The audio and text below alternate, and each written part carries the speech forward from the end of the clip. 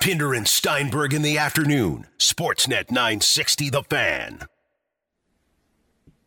Gentlemen, please remind me to immediately start looking for new work if Kelly Kirsch ever gives me a vote of confidence. If Kirsch ever fires off an email to us and say, "Oh yeah, Pat's fine. He's in great shape. No need to worry about Pat's job." Just encourage me to go look for new work, because it seems like in any line of work, if you get that vote of confidence, it's actually the exact opposite of that. Now, I understand. Usually when somebody has to come out and give a vote of confidence, it means that things aren't going so well. Like usually if you're winning a bunch of cups or a bunch of President's trophies, usually people aren't asking about the future of the head coach. So that's why it seems like anytime a GM or an owner gives somebody a vote of confidence that, it's not that long until afterwards they're fired. Because usually when that vote of confidence is given, the team isn't doing so well. But I don't know if it's usually 2 weeks between. That's exactly what we saw today in Buffalo. I was not expecting to wake up and see Jason Botterill fired by the Buffalo Sabres. Fired today after being told that he will return next season. Kim Pegula, one of the two owners of the Buffalo Sabres, well, the wife of Terry Pegula and the VP of the Buffalo Sabres, comes out last week, says he will return next season. That is what we found out 2 weeks ago. I remember asking Chris Johnston a question about it, and we were like, okay, well, Jason Botterill's back, going to continue the plan that he has enacted, whether you think it's successful or not, going back to May of 2017. And Kleiner, I don't necessarily disagree with the decision to go in a different direction from Botterill, because I don't think he's done a significantly strong job at the helm. It's more about saying he's coming back 2 weeks ago, like coming out publicly. Kim Pegula says he's coming back 2 weeks ago. And then they fire him 2 weeks later. It's not even like there's been hockey played in the last 2 weeks. And then they replace him with a guy who has zero general manager experience. It's not even like they had an AGM waiting in the wings who was one of the up-and-comers, or they had somebody who was out of work with plenty of GM experience waiting in the wings. Kevyn Adams was a decent NHLer, but he has 2 years as an assistant coach, like 7 years ago. And he has no hockey personnel management experience to speak of. And this is the guy they replace Jason Botterill with. It just, again, in a bubble, going in a different direction from Botterill, yeah, I could see why that makes sense. In the world that is the farce of the Buffalo Sabres, however, it's a little harder to understand what exactly they're doing and what direction they're going. I mean, even in a year when they're letting almost anyone into the playoffs in the NHL, 24 teams are going to have a realistic shot of making the playoffs this year. Even Montreal and Chicago are getting this lifeline to maybe be a playoff team. Even then, Buffalo couldn't make the cut. This organization is kind of a joke, and the clown show continues with the news of today. Yeah, and the thing that I don't get about this whole situation is, like you said before, nothing's changed. Like, it's not even just like, oh, well, they were 500 for a little bit. But, like, did he have a background on a Zoom meeting that didn't fit what the Buffalo Sabres are trying to do? Like, there's nothing he could have done in the last 2 weeks, or really even the last 3 months, that would say, okay, now is the time we need to make this change. And for sure, you got a bit of time to do a bit of a GM search, to need to rush out. Like, I'm going to suggest, all due respect to all parties involved, Kevyn Adams is probably going to be available 2 weeks from now. Like, if you wanted to do even a bit more of an extensive search, I think the guy is going to be there. So this one makes absolutely no sense to me. Do I think Botterill has done an all right job? No. Like, the team sucks. Their star player is very unhappy with the direction of the franchise, so things probably need to change. I just don't get why it needed to be today. Like, what in-depth knowledge have they picked up over the last couple of weeks that would lead us to this decision today? Yeah, I don't understand how the Sabres came to this call. And again, firing Jason Botterill, something the Sabres fans have been calling for months, weeks, years. They're not happy with the job that he's done. And on top of that, the reaction to when the Pegulas came out and said 2 weeks ago that he's coming back was not very strong. Like, people were very against that decision.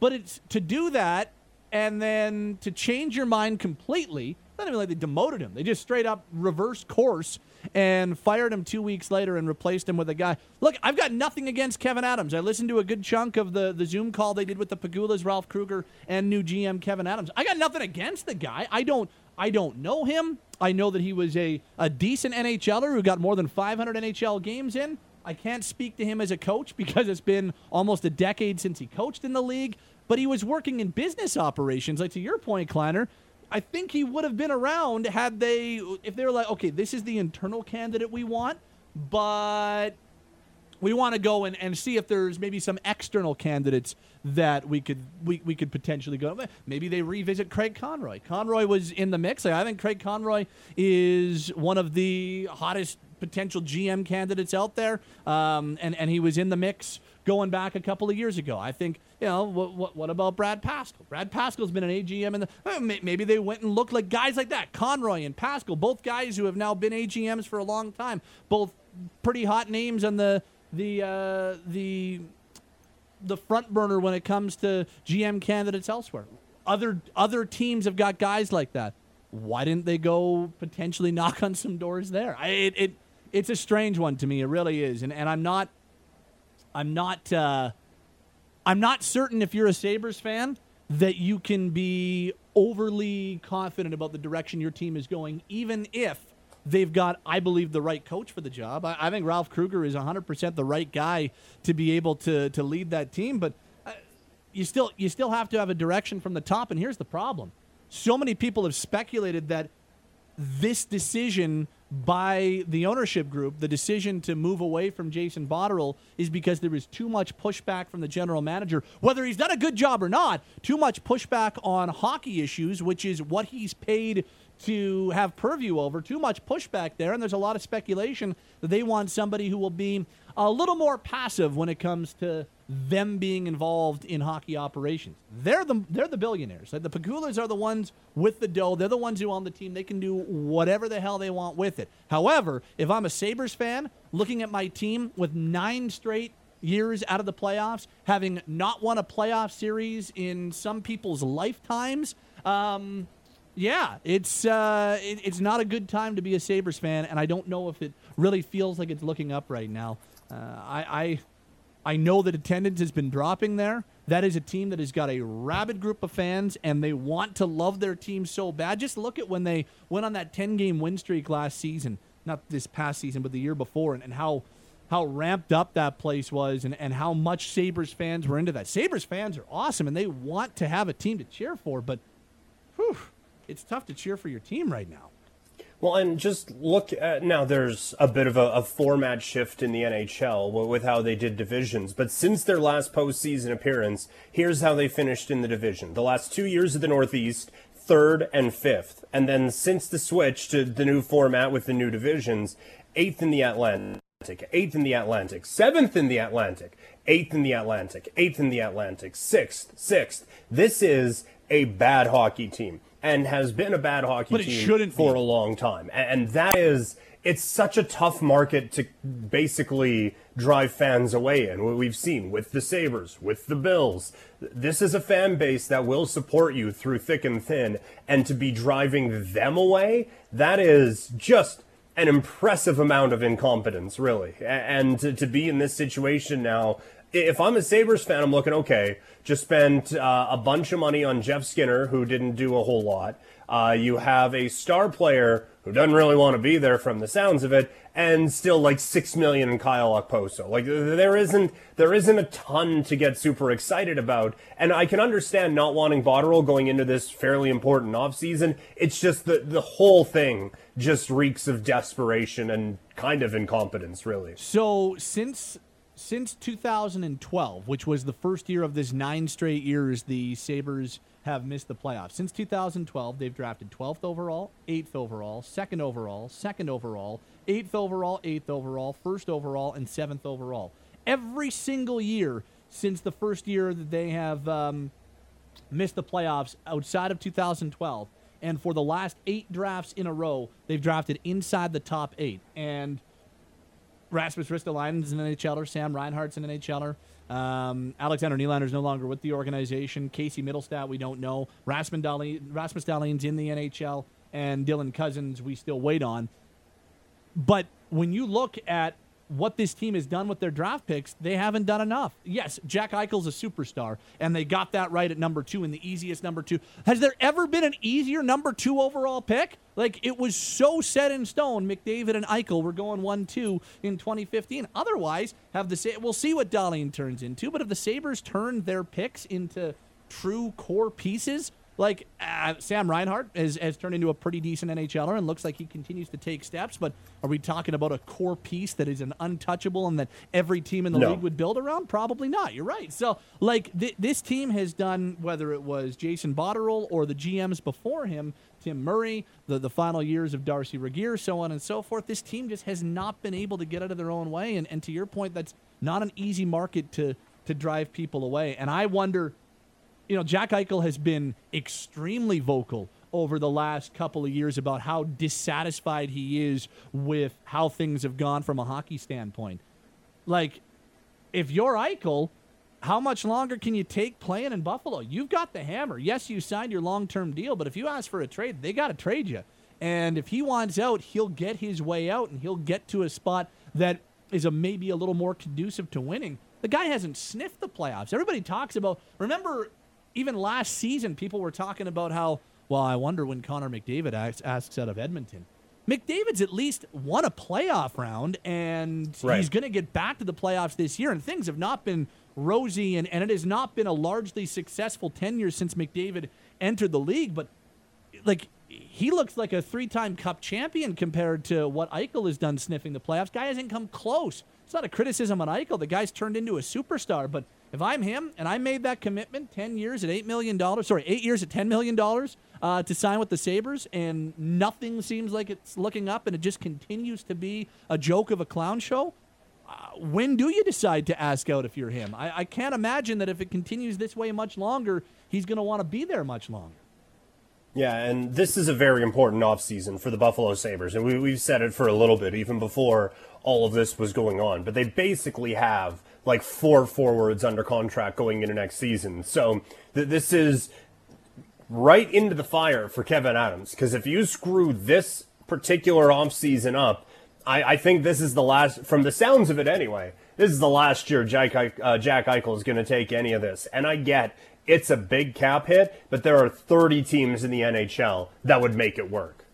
Oh, absolutely. Like, Jack Eichel's a franchise player that you build around, and he's only getting better. He has taken significant steps in every one of the last few seasons. He entered the league as an impact player. He was absolutely a beast, and I think deserves some fringe Hart Trophy consideration, because where would the Sabres be without that guy? Like, they might be scraping 31 in the league without Jack Eichel. It was similar to last year's argument about McDavid for the Hart. Where would the Oilers be without McDavid, despite not even coming close to the playoffs last year? Where would they be without McDavid? So it's kind of similar to Jack Eichel. I don't think he'll be a finalist for the Hart Trophy, and I don't think he should be, but I think he deserves at least some conversation on it. Here's a few of the texts, 960-960. Somebody goes, thank goodness they didn't get Conroy. Conroy would be in a bad spot. He was in the running. He was one of the finalists for the Sabres job when they hired Botterill. I don't know how many people are going to have success in Buffalo. What else we got here? Do you ever think that Calgary and Buffalo could get together to make a deal for Eichel? Price would be high, but watching McDavid and Eichel battle for the near future would be pretty amazing. I mean, I don't know what Eichel would take. I don't know exactly how that would work, but if they could get together, that would be the number one center that Flames fans have been looking for the last 2 decades. No knock on Sean Monahan, who I think is a great player, but Jack Eichel's a bona fide, no questions asked, number one center in this league. Yeah, if the Flames were able to get him, I think that most would endorse it. I don't know how many Flames fans would be like, yeah, no, don't go get Eichel. That's too high a price to pay for that elite center. I'll say this much, to your point, Klein. There would be 30 teams interested in him. And maybe you can take the Pittsburghs and the Edmontons and a few of the other teams who have their superstar centers already. You might take them out of the conversation, but there'd probably be like 25, 26 teams legitimately knocking on Buffalo's door with legitimate offers to bring that guy in, because unless you draft a number one center and unless you get him and grow him in your organization. Guys like that do not come open on the open market very often. John Tavares, Joe Thornton, who else? Like, nobody else has come available as a number one center in the last 15 years. Are those the only two guys I can think of? And maybe I might be missing one or two. But the point is, they're an extremely rare commodity to actually be able to find outside of drafting him. And we know that drafting is not an exact science. So, if Calgary if Eichel was on the market and Calgary could get him, I'd say yes, push all in and do everything you can to get Jack Eichel, much like I would say that would be the case for about 24 or 25 other NHL teams. Yeah, and honestly, even Pittsburgh and Edmonton, they'd at least call, like, hey, what's it gonna take? Let's just kick the tires on old Kev Adams here. Let's see what he wants in this. Especially Jim Rutherford, who's the most active GM of the last 20 years. What else we got here? Buffalo trying to out-Oiler the Oilers. Not really Botterill's fault that Jeff Skinner forgot how to score goals. This reads, I don't know if this would get it done. Eichel and Ristolainen for Monahan, Giordano, Pelche, and a first. I think you might have to add a little bit more, like Giordano, who will be 37 next year, Monahan for Eichel, Pelche. Like, Pelche, a first, a second, and Monahan might be just in the conversation to get Eichel. Like, to move a guy of that caliber, if the Sabres ever went down that road with some cost certainty, and let's be honest, at $10 million, he's looking more and more like a bargain based on NHL salaries today, which he's a part of escalating, but that's a different story. You're probably going to have to break the bank and then some to bring that guy in, like multiple firsts and a prospect and an impact player on your team. It would, just to make things work, you'd probably be talking about Monahan, a couple of firsts, and that's what it would take to get Eichel, if that would even get it done. And there would be a ton of competitive offers to get that bad boy done.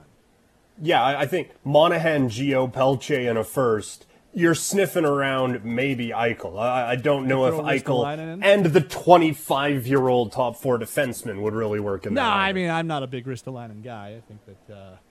I think Ristolainen is a bit of a bust.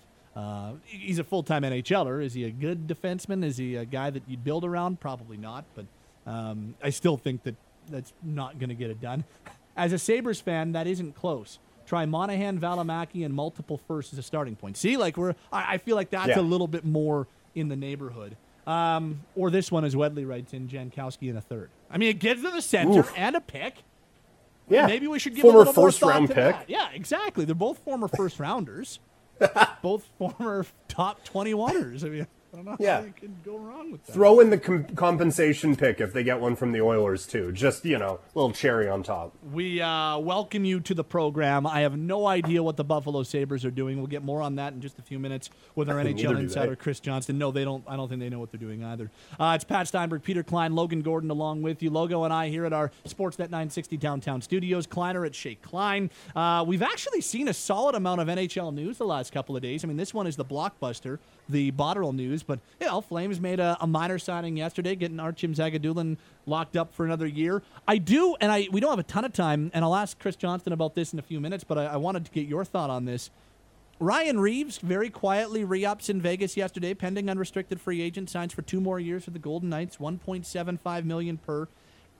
I wonder how many more pending UFAs we see sign between now and whenever the NHL restarts, or between now and July 10th, or even between now and July 1st when contracts are officially set to expire, which is still something the NHL needs to figure out. But I wonder how many guys sign for the next year or two just so they can give themselves a little peace of mind. Because if you are a pending unrestricted free agent going into an unprecedented NHL restart after almost 5 months not playing, I wonder about the injury risk, and if you're a pending UFA, the injury risk going into a year where you don't have a contract, that's a scary situation. So I even apply it to here in Calgary with Hamonic or Brody or Gustafsson or Forbort or some of the other UFAs this team has, even Cam Talbot. Like, if you're one of those guys and you're a little leery about potentially getting injured and then not getting a lot of bites whenever this year's free agency period opens? Do you sign for a year? Do you sign for a couple of years just to give yourself that peace of mind and to know that you're covered for next year, and then you can go into free agency under more normal circumstances? I wonder how many UFAs start to think about doing that here in the next number of weeks.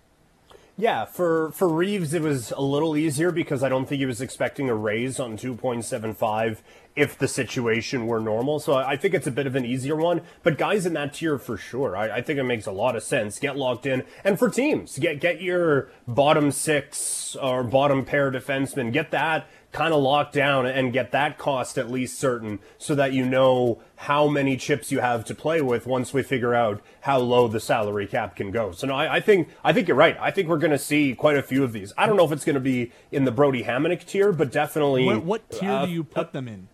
Kind of the second tier of free agents?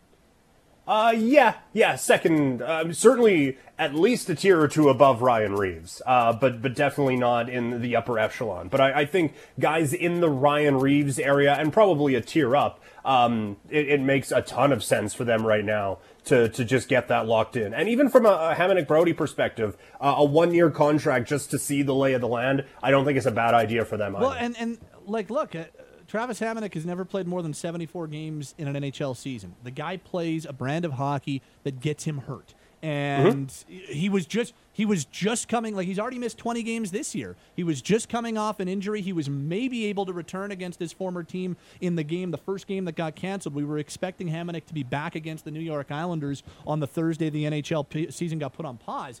But he's already missed 20 games this year.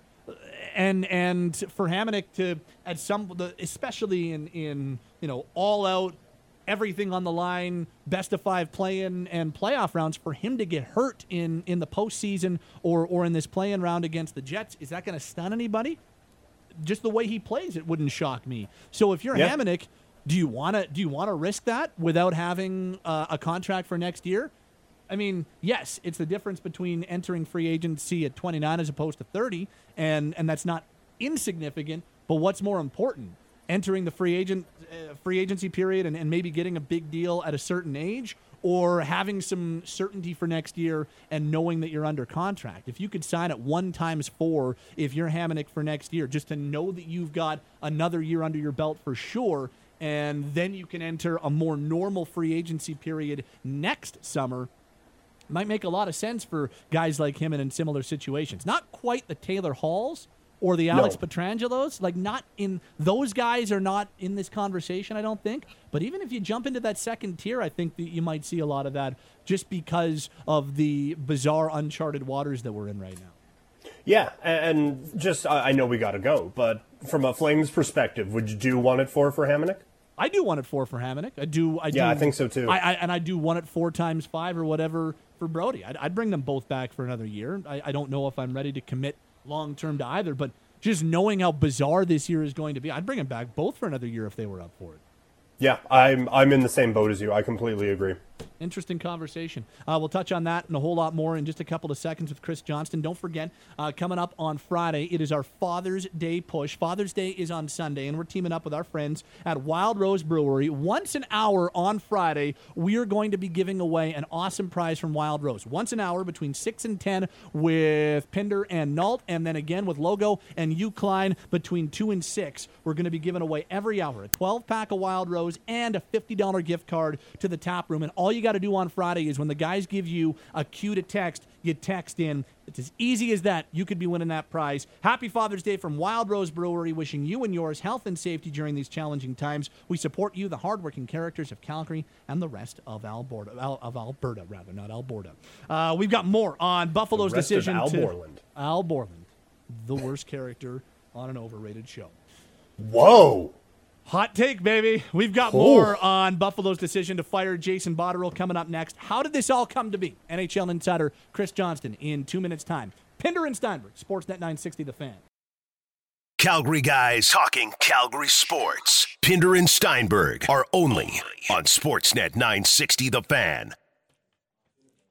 Let's say hello to our NHL insider, Chris Johnston, who joins us every Tuesday on the program. CJ, Let's start with the news of the day. Jason Botterill fired by the Buffalo Sabres. I don't know how many people were expecting to wake up to that news. How'd this all come about? Well, I don't think too many should have been expecting it, if only because he got the dreaded vote of confidence, a week or 10 days ago from Kim Pegula, one of the Sabres owners. And so, I think that it was something that was in the air as a possibility, given it was another wayward season in Buffalo. But, ownership had seemingly removed that possibility not so long ago. And so, this did come as a bit of a surprise. I think it's a lesson that, when you're a general manager, sometimes who you work for and how you manage that relationship is as important as building a winning hockey team and roster. And ultimately, the Pegulas have not proven to be successful owners since taking over the Sabres. And I think the proof is in the number of general managers and head coaches that have been under their employ. They're actually technically paying 3 general managers right now with Tim Murray's contract. Not up till the end of the month, 2 more years still on Jason Botterill's deal, and now the new contract they've given Kevyn Adams to take over. And so, that's an indictment of some of those individuals to a degree, but I think far more, what we're learning about the Sabres here is they've not built a good culture inside that organization. I think that's been part of the downfall, since the Pegulas bought that team 7 or 8 years ago. So, from who you've spoken to and the digging you've done, what happened in the 2 weeks from them saying Botterill's coming back as GM to the news this morning? Well, I think it's as simple as not sharing a vision for how to go forward. I think the Pegulas, just to some degree, understandably, are growing impatient with the lack of progress in terms of points in the standings and especially getting into the playoffs for the team. And my sense is that Jason Botterill was only willing to do certain things. I mean, he had a vision in mind for how he wanted to build a team. Let's remember, he only had 3 years on that job. He was also someone at the time he was hired by Buffalo. I mean, he would have been at the top of or very near the top of a short list for any team that had an opening at that point in time. He spent 3 years as assistant GM. He won 3 Stanley Cups for others as assistant GM with the Pittsburgh Penguins.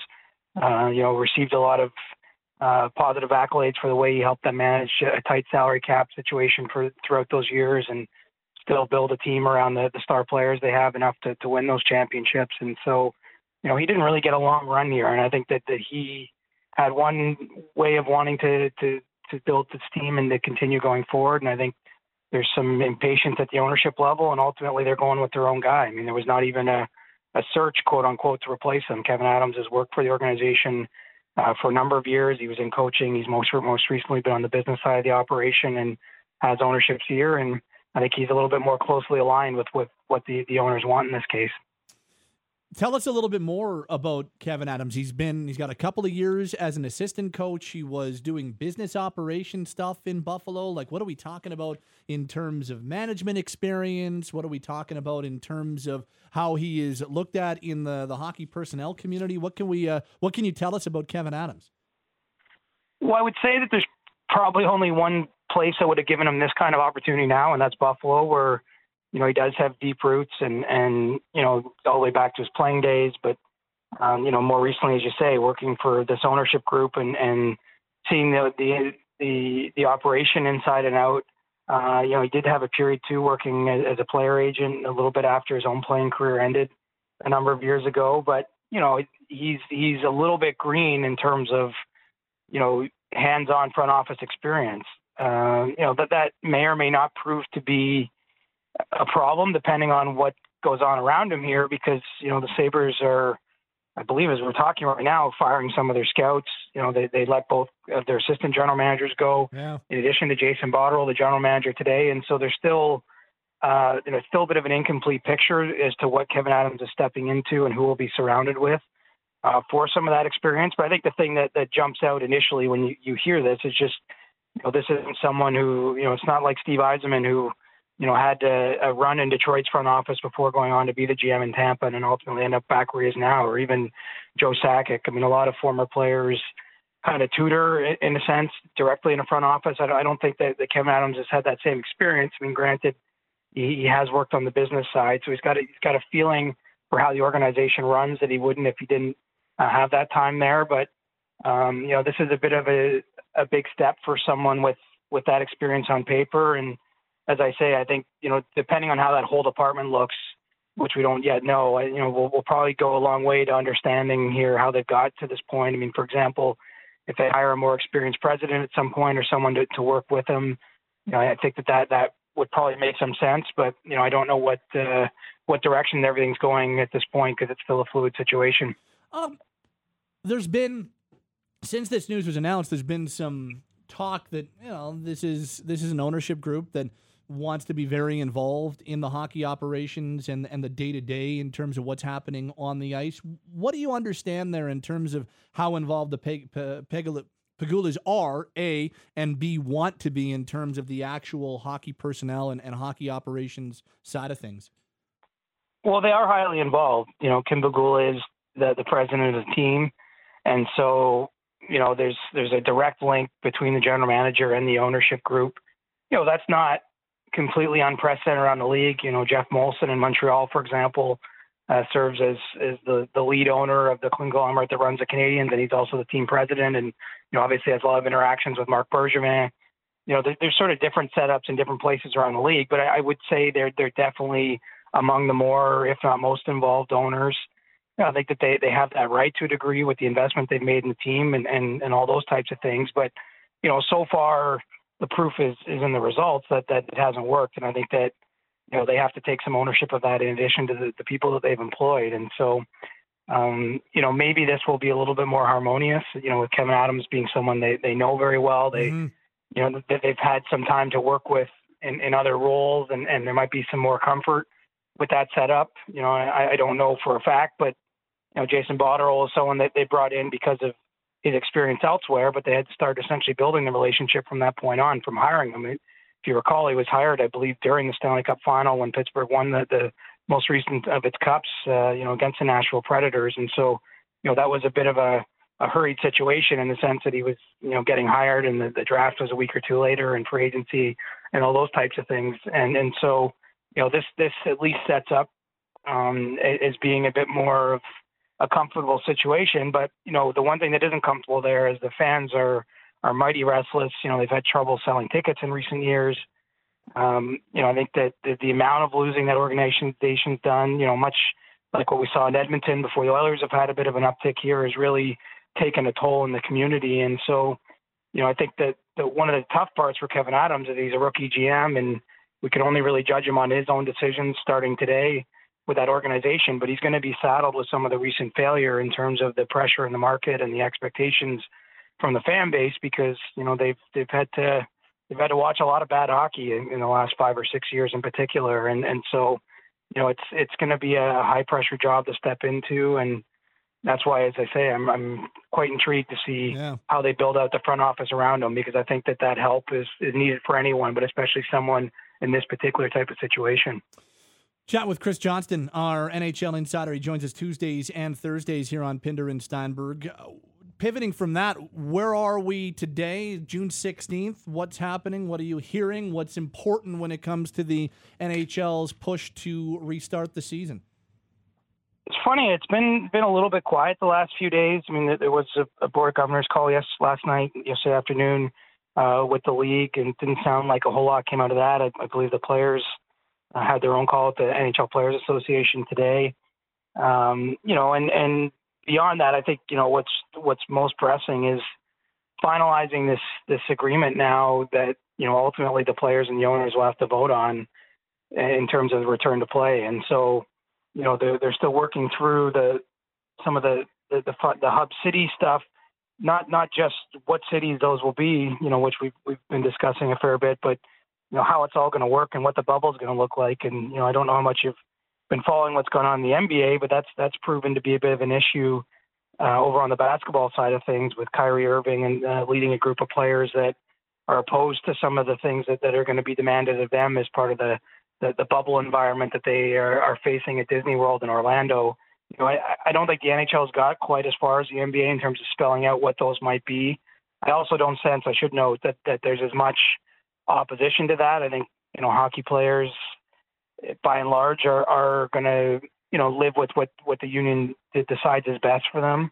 Obviously, there's some concerns and family time and things of that nature, but I don't anticipate it maybe being as as rocky as what we've seen over the weekend with the NBA. But it seems as though there's still at this point a lot of work being done into kind of crafting that final package of what the exact protocols are going to be, what life's going to look like in the bubbles.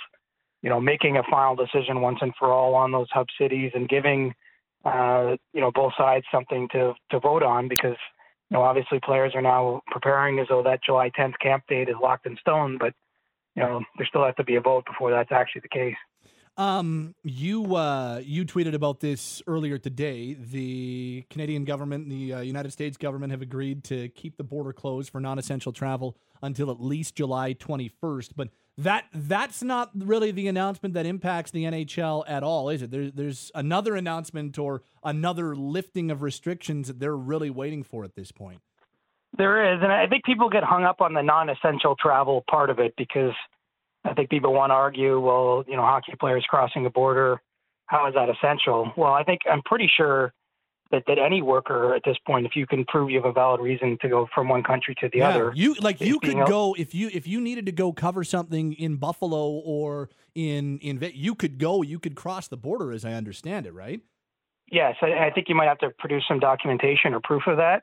It's not just I show up at the border and say, oh yeah, my company's sending me over here, but the point of the matter is any NHL player that works in a country other than the one that is his home, would have a work visa as part of that. And so any Canadians or Swedes that are playing for U.S.-based teams or U.S. or Swedes playing for Canadian-based teams, have the relevant work papers to prove that they have a reason to be in that country. And so, guys have already been crossing the border at this point in time, some of them to come back to their cities to participate in phase 2, others just as their travel. And so that July 21st deadline doesn't impact the players directly. What we're still waiting to find out, and I know we've talked about it a lot, is what happens with this quarantine. But I think there was a notable development today with Prime Minister Justin Trudeau, saying that the federal government is open to the idea of Canadian cities serving as one of the hub cities, if only because I know there's been a tremendous amount of dialogue between the NHL and the federal government on the quarantine issue. There'd be no mystery at the top levels of the government as to what would hold up a Canadian city being a hub city, and that is that quarantine. And so I think the fact that Prime Minister has said that they're open to having a hub city, to me that signals, okay, he hasn't spelled out exactly how they're going to work with the league on the quarantine issue, but that's a sign to me that they are willing to do that. And I would think that now paves the way, quite honestly, for one of these two hubs to be based in Canada, because I think that it's been the NHL's preference all along to include a Canadian city for a whole host of reasons. And, if the government now is publicly in favor of it, I think that we're probably looking at Toronto and Vegas, quite honestly. It's not locked in stone, 100% signed, sealed, and certified, but, that seems to be where the wind is blowing at this point in time. We've talked a lot about what goes into selecting these two cities and like why they would want Vegas or Toronto or any of the other cities that have been talked about as potential hubs. But in terms of finalizing things, what are the steps that need to be taken in terms of engaging players and owners and all this type of stuff? Like what now goes into finalizing and officially announcing those two hub cities? Well, I think the first thing to note is that the players through the NHL Players Association have a say in this. It's not a unilateral decision from Gary Bettman and Bill Daly saying, okay, you guys are going to be here and you guys are going to be there. I mean, the sort of the return to play committee that was helping work on playoff format, I think has been quite involved in some of the pros and cons discussions with the cities. And, ultimately when it gets to a point where the league and players are comfortable that those are the two cities, or if it's another one, but once they're comfortable with those cities, I think then the league has to enter into some agreements with hotels in terms of putting down deposits and really taking final steps that way. And I think that's something that hasn't happened just quite yet. I mean, I think the league wants to be sure, and we know that they've sort of said all along here that there was no reason to rush into this decision, that they want to kind of leave as enough time to do everything they need to do, but also give themselves a full window of what they're agreeing to before they do so. And it sounds as though we're probably within a week of that decision needing to be finalized. And so, at that point, the league would, finalize the hotels. And I think that's where you can really start being specific with the Players Association about what the bubble looks like, because you're not dealing with hypotheticals then. You know it's city A and city B, and you're staying in this hotel and you have to go to this arena, and I think you can really sort of start crafting specifically, what is and isn't allowed, for the players during that time, because that's a huge part of this. I mean, I know we all take for granted, that they have to get back, they want to play for the Stanley Cup, this and that, but the teams that ultimately play for the Stanley Cup, if this tournament goes ahead, could be in one city for 68, 70 days, and perhaps even longer, depending on when they travel there for the exhibition games. I mean, we're looking at maybe 11 or 12 weeks if you happen to land in the city where all 4 rounds plus the play-in round are going to be played. And so, I think what life looks like for the players there is really important to define. And again, things like the family, if they'll be able to visit at some point, and all those sort of concerns, how the health and safety is going to work. And so, I think that's kind of where we're at this week is finalizing those hub cities, and then, building out, some of the specific protocol around, how that will look and how that will work. And then ultimately getting to a point where the players can review the whole package and the owners can do the same and cast a vote about whether they're going to go forward with this plan. One more on this topic. Did you happen to, I know you were on 650 yesterday, but did you happen to hear Kevin Bieksa's comments? And if so, any reaction to that? He was pretty, I don't want to say skeptical, but he wasn't quite as ready to say that this is happening and I can't wait for it to happen. Did you happen to hear those? I did hear them, and, he's totally right. I mean, look, he was pretty forthright, at least the part that I only heard the clip. I didn't hear the whole interview, but he's saying based on, the players he spoke with that there's some trepidation there. And I think that's the case. I still don't get the feeling though that we're going to have a groundswell of opposition. And, I'll eat my words if I'm wrong on this one, because, I guess the other way to put it is maybe until the players see exactly what everything is spelled out. I mean, there's nothing to oppose at this point in time other than to be a little bit skeptical. But, there's not that much of a window here to work with, I would say, to address concerns that might come up. And so, I'm sure until this thing is officially done, none of us should get too far ahead of ourselves, because, it is possible something crops up that is an issue that can't be solved. I don't see it getting to that point because, reading kind of the tea leaves here, I just see the NHL and NHLPA working so closely together, not having a lot of animosity in these talks, certainly no evidence of either side sort of baiting each other on. I think that everyone's focused on a common goal, and when the attitude is that way, it's less likely that things are going to go sideways and go right off the rails. But, we shouldn't undermine either that, an agreement has to be reached and they're not there yet. And that if on, say, June 22nd or June 23rd, something goes wrong, that there isn't a lot of time to salvage that and get everything in order and get everyone back and proceed to the tournament. I mean, there's kind of a window here that the league's trying to bring everything together and get the game back and award a Stanley Cup, hopefully before the possibility of a second wave also arriving over North America. And so there's still a lot of variables at play. And I think, what Kevin is representing there is that, some players that he's got relationships with or that he's been talking to are, I guess, have their own doubts that everything will be able to be pulled off. I'll say just personally, I'm still rather optimistic that this is going to happen. Just even the number of players now participating in phase 2 and obviously they're just preparing themselves just in case, but I just sense a buy-in from both sides that they're focused on finding solutions and not creating their problems. And it's such a different atmosphere than certainly we see in baseball, but even some of what's happened in the NBA, it's not been as easy of a road to navigate for those two sports as I think what we've seen so far in the NHL. Just a few more with Chris Johnston, our NHL insider. I wanted to ask you this. We saw Ryan Reeves sign yesterday. He's a pending unrestricted free agent, and he signs with Vegas for 2 more years. Knowing that we're kind of entering this completely uncharted situation with a restart of a season when we actually start to drop the puck on important games almost 5 months from when the last time there was an NHL game. You think we start to see more pending UFAs re-up on short-term deals? Is that something just for peace of mind for some of these guys that we might see here a little more in the next few weeks? Well, it makes a lot of sense, and it's peace of mind. It's some financial security at an uncertain time. And, I think it can be good for the team to make that, I guess, their commitment to the player known in that way. And so, I haven't heard of any other deals that are imminent, but I think it does make sense, maybe even with the big fish. I mean, I think the St. Louis Blues intend to try to, keep their captain, Alex Pietrangelo. He's got a tough decision to make in a sense because, this does stand as the year where I think he would be labeled the number one unrestricted free agent. If he did reach that far, I guess him or Taylor Hall, depending on how you view things.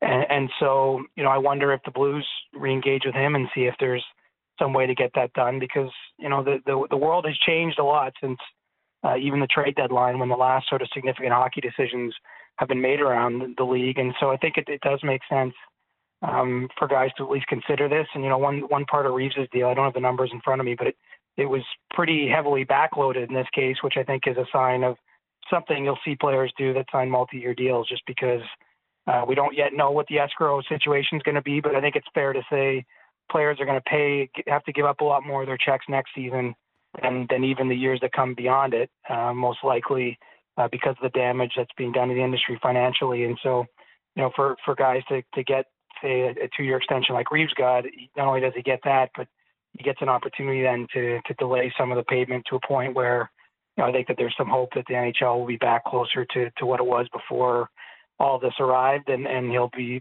seeing even more of that money than he might have. And finally, I want to get to your NHL awards picks. We'll do that on Thursday. There was just a ton of news today, so we got plenty of time to get into which way you're leaning on NHL awards, which your ballots are now in. But I wanted to make sure before we said goodbye, tell us what you did yesterday. You were among a number of people in the company in Toronto helping out with the Toronto Food Bank. Tell us about yesterday a little bit.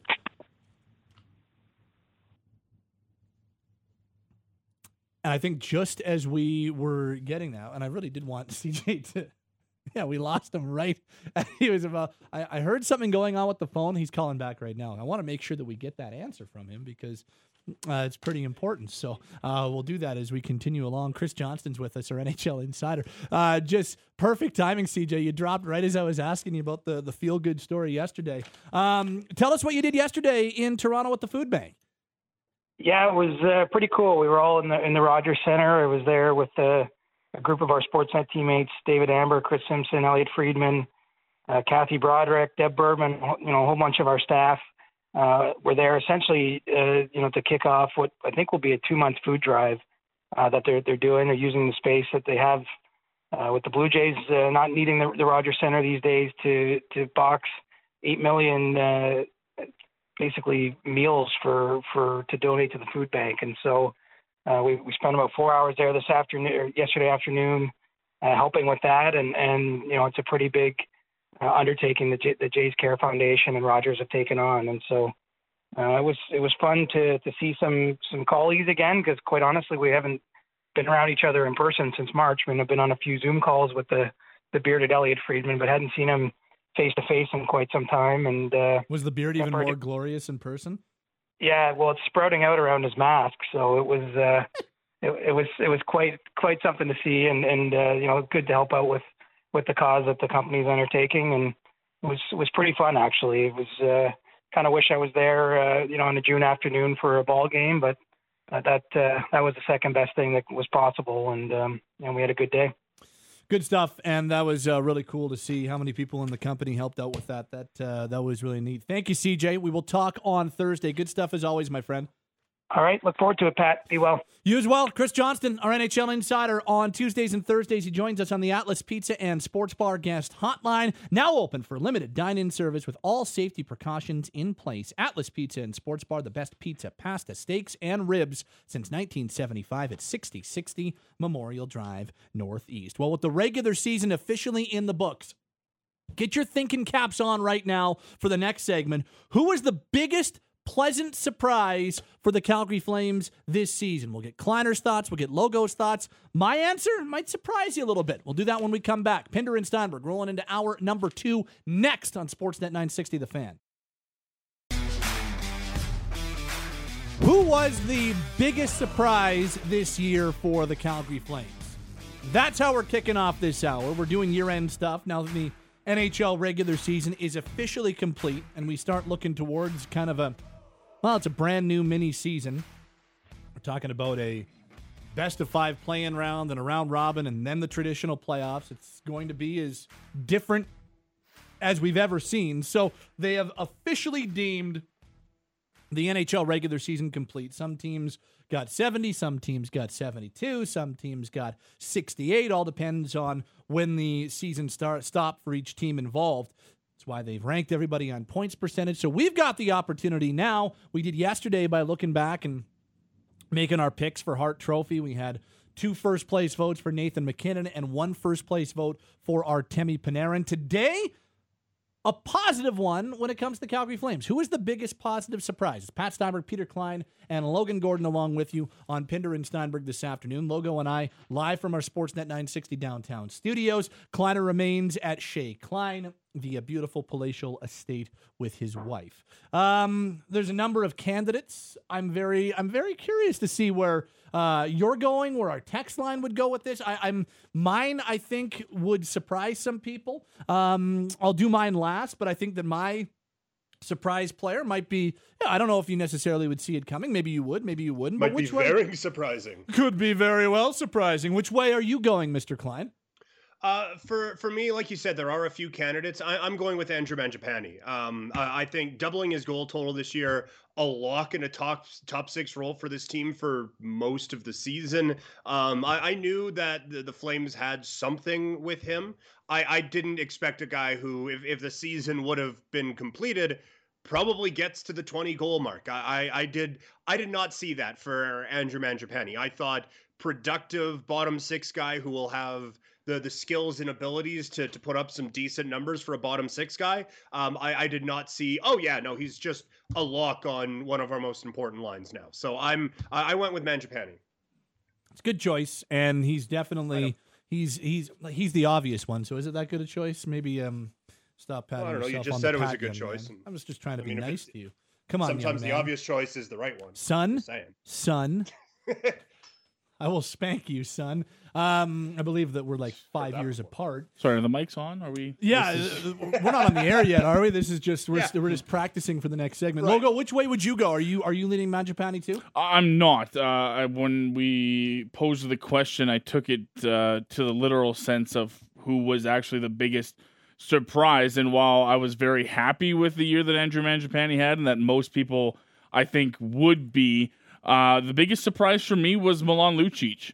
I really had very low expectations for number 17 coming into the season.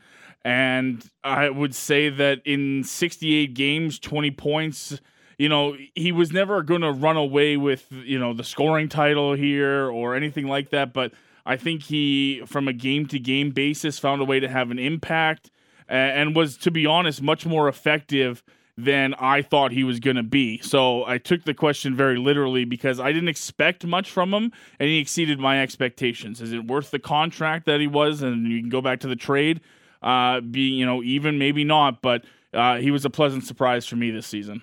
He was one of the guys that I had in my on my honorable mention list. I had Milan Lucic. I had Andrew Mangiapane. A few of these guys, because I think that here would be some, and I'm not trying to pat myself on the back at all, but why guys like Cam Talbot, Andrew Mangiapane, and Rasmus Andersson don't do it for me is because I'm honestly not surprised at any of the success any of the three had. I mean, I've been a pretty huge Mangiapane fan for a while, and I really felt like Cam Talbot had a really good chance of bouncing back after a rough year last year, and Rasmus Andersson has been trending towards being a top pairing, if not a bona fide top 4 defenseman for a little while now. So all those guys, to me, are kind of exactly where I thought they were going to be. And again, that's not patting myself on the back because I get plenty more wrong than I get right. But none of those guys, for me, were overly surprising. The guy for me that is the most surprising is TJ Brodie. And I'm going to give TJ Brodie the nod here because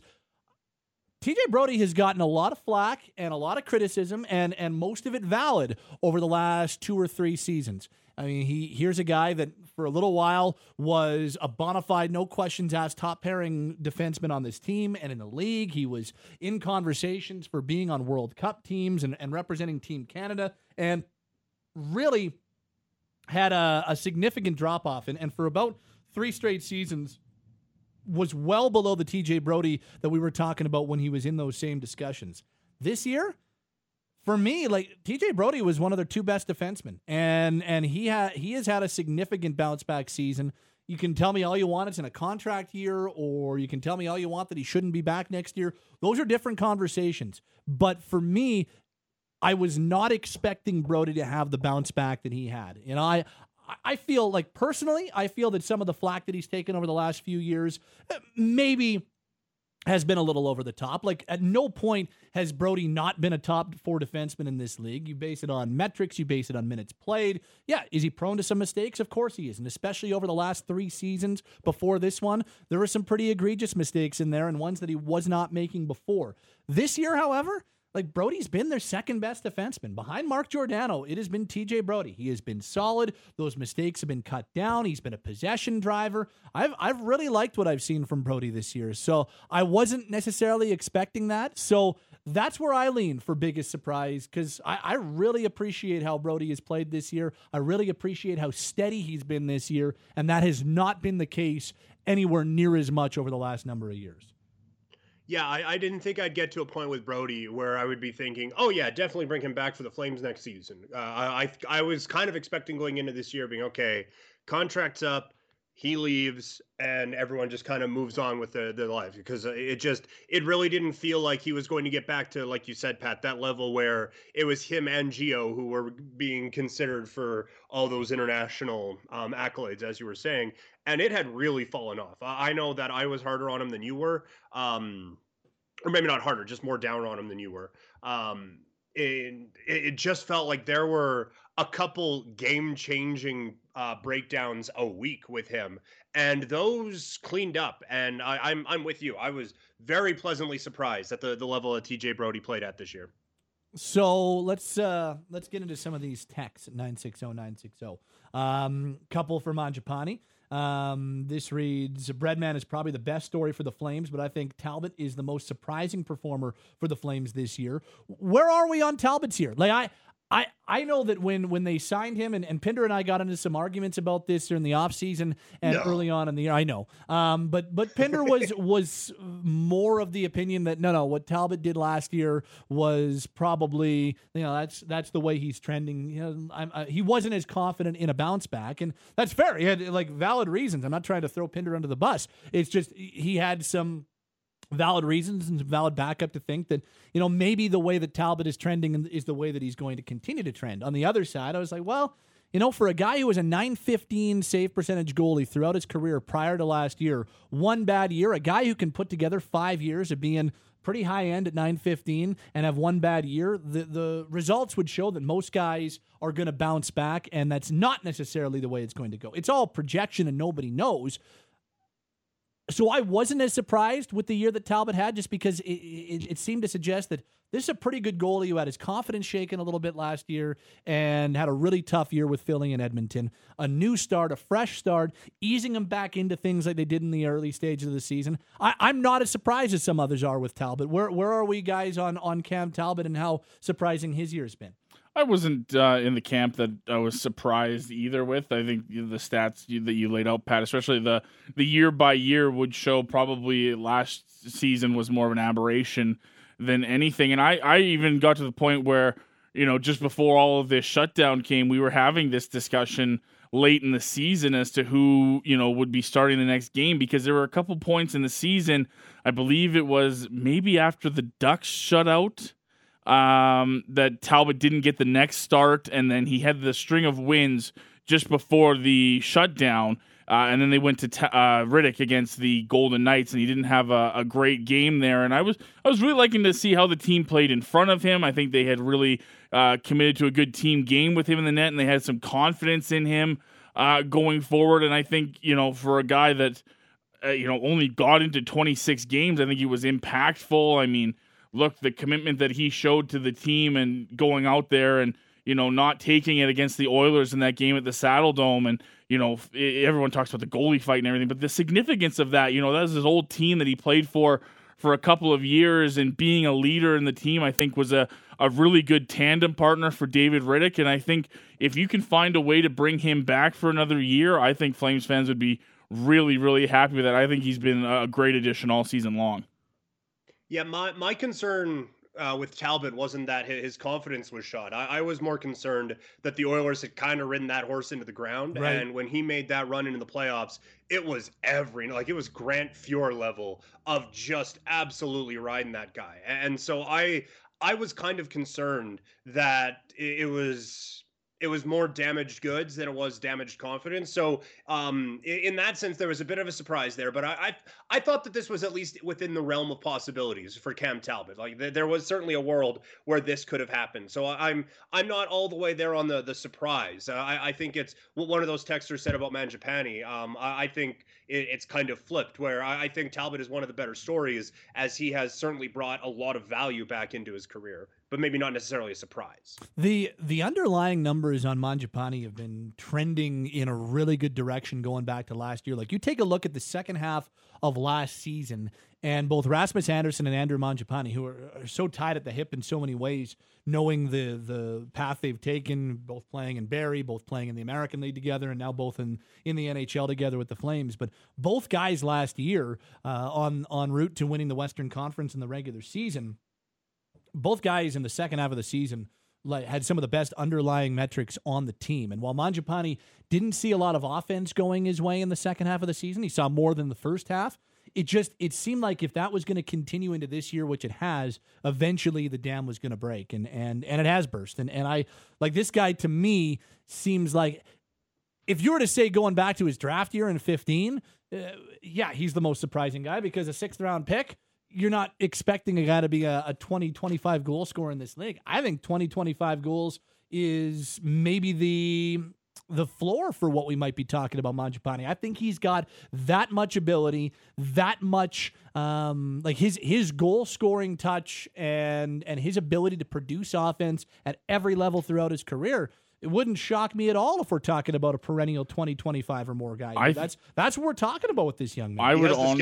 I'd honestly say that his progression helped lead to Michael Frolik being expendable for this team. Yeah, I think so. Because purely like that. He can play in a top 6 role, and he can do it in a situation where he's going up against top players on a regular basis. And I'm sorry, doesn't he not feel like the perfect candidate for the next Brad Treliving, 4 or 5 year contract, where a little bit more money up front, and then the next half of the deal is going to look real good, sort of like the Lindholm, Rasmus Andersson, Noah Hannafin type of deal?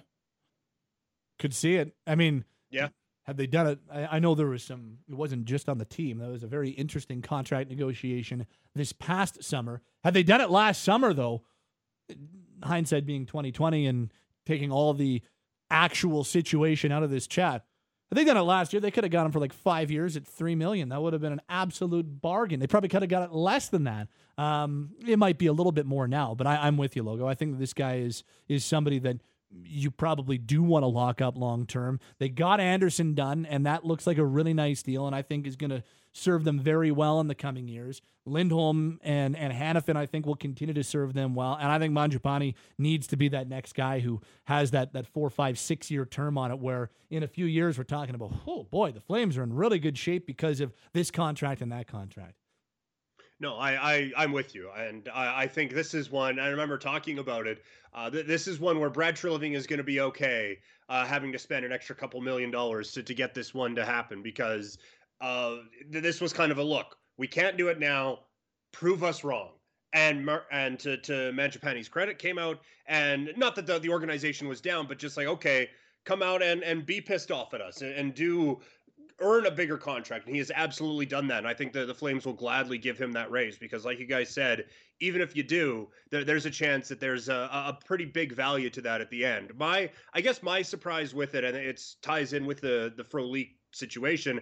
I didn't think that the opportunity was going to be there for him to really take that step forward. And he, not only did he make Frolik expendable, but it's not like Frolik was on that second line right up until he gets moved to Buffalo. Like they basically turned Frolik into a fourth line / scratch guy on a night in, night out basis. And it's because Mangiapane was just undeniable. And I thought those skills were there. I didn't know if they would be there this year though.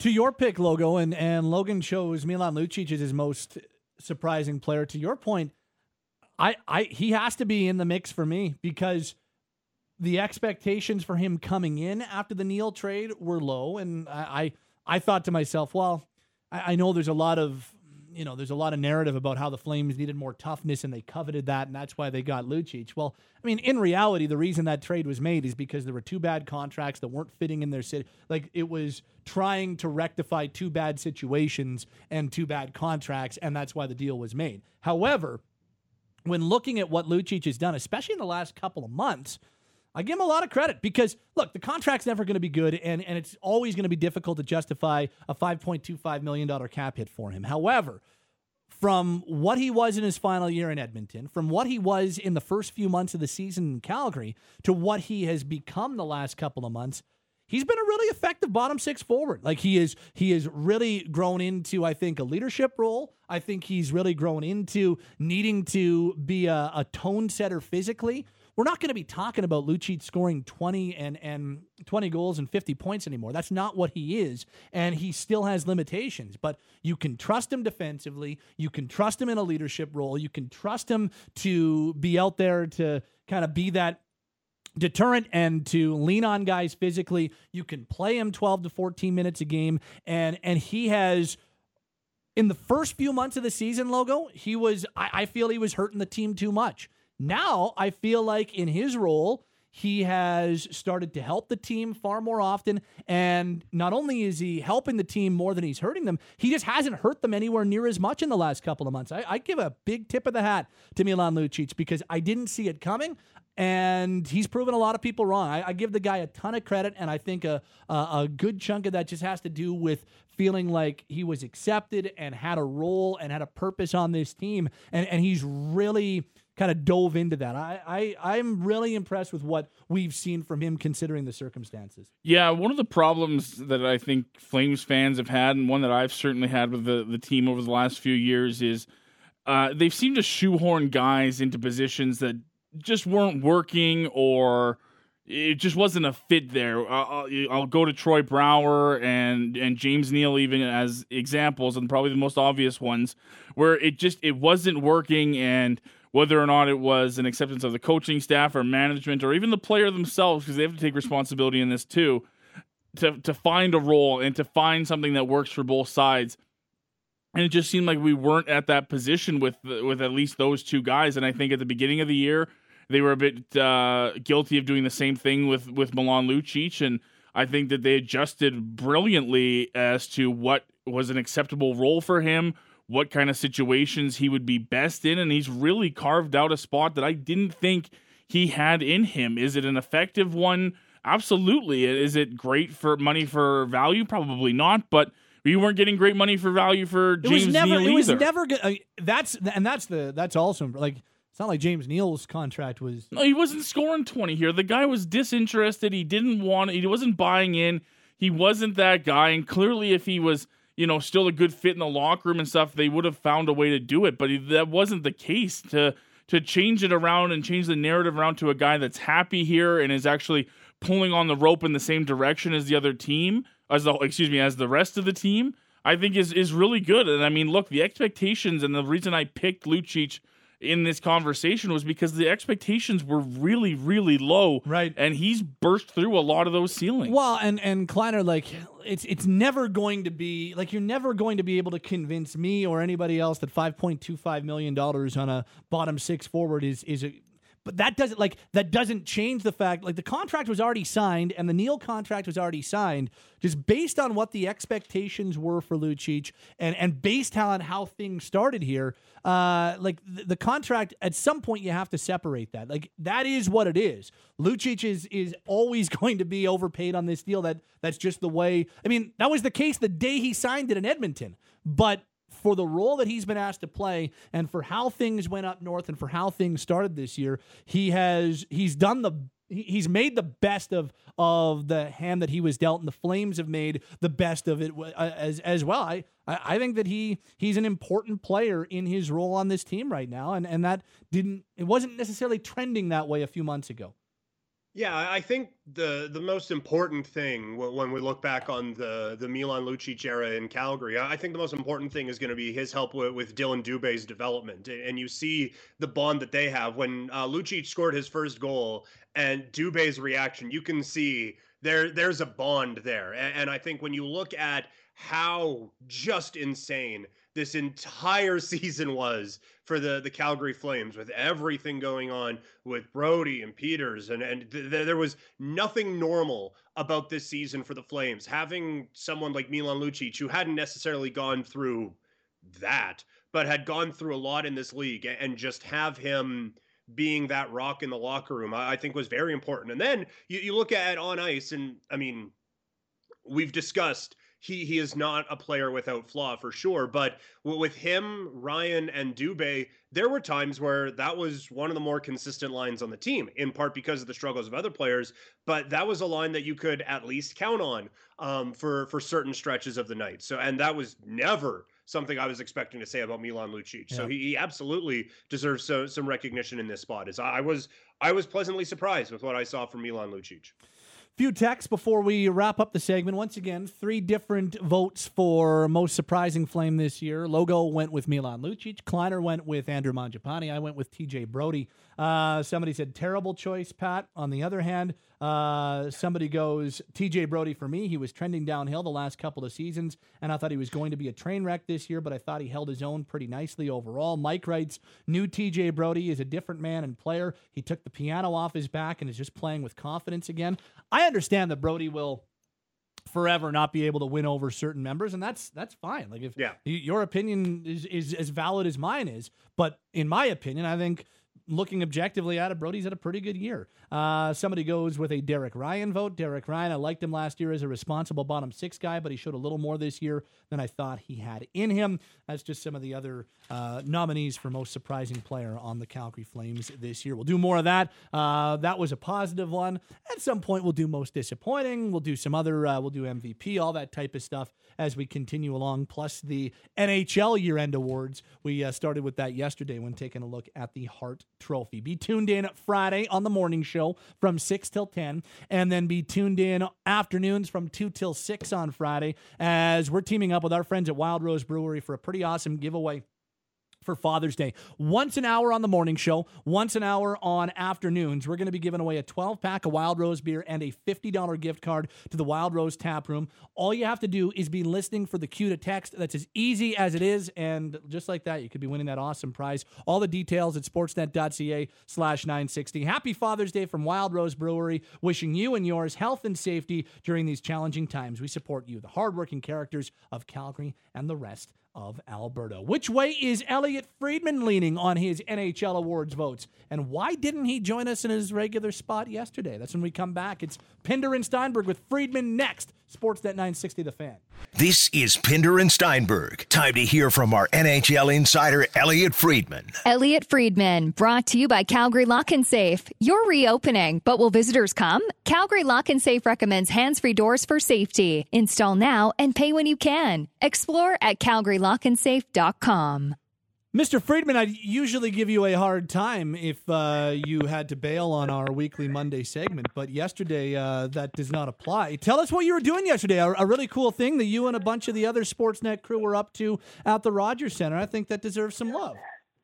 Well, what we did yesterday was, Rogers, first of all, the family for the 60th anniversary of Rogers donated $60 million in charity towards some causes that really need it.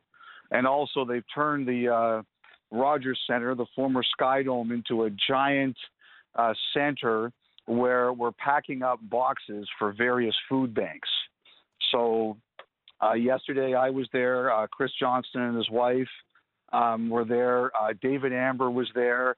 And basically you go, Chris and I had the dollies, and you put a box on the dolly and you go by all the stations and they fill it up. And actually Chris Simpson was there too. She was helping like tape up the boxes once they were done and put them on the skids to get moved. And they're all being donated to the food bank. And I've got to tell you, like the biggest, strongest Sportsnet guy, Dave Amber, was given the smallest job. His job was to put 2 tins of tuna and 3 small things of Nutella into everybody's box. And like the rest of us were sweating, we're like everyone's out of shape compared to David Amber. And he had the easiest job there. It was ridiculous. But you know what? Like we're all there to do some good. We had a good time. It was nice to see everybody, social distancing and with masks, of course. I actually heard we had CJ on about an hour ago, and he said that the Elliott beard was not contained by the mask. It was enough that I wasn't putting bad spores on anybody, but yes, the beard was popping out of it. There's no question that is true. Did CJ tell you how he was like speeding with the dollies? Like No. It was crazy. I thought he was going to injure himself or somebody else. He was a wild man with those dollies, hey? Yeah.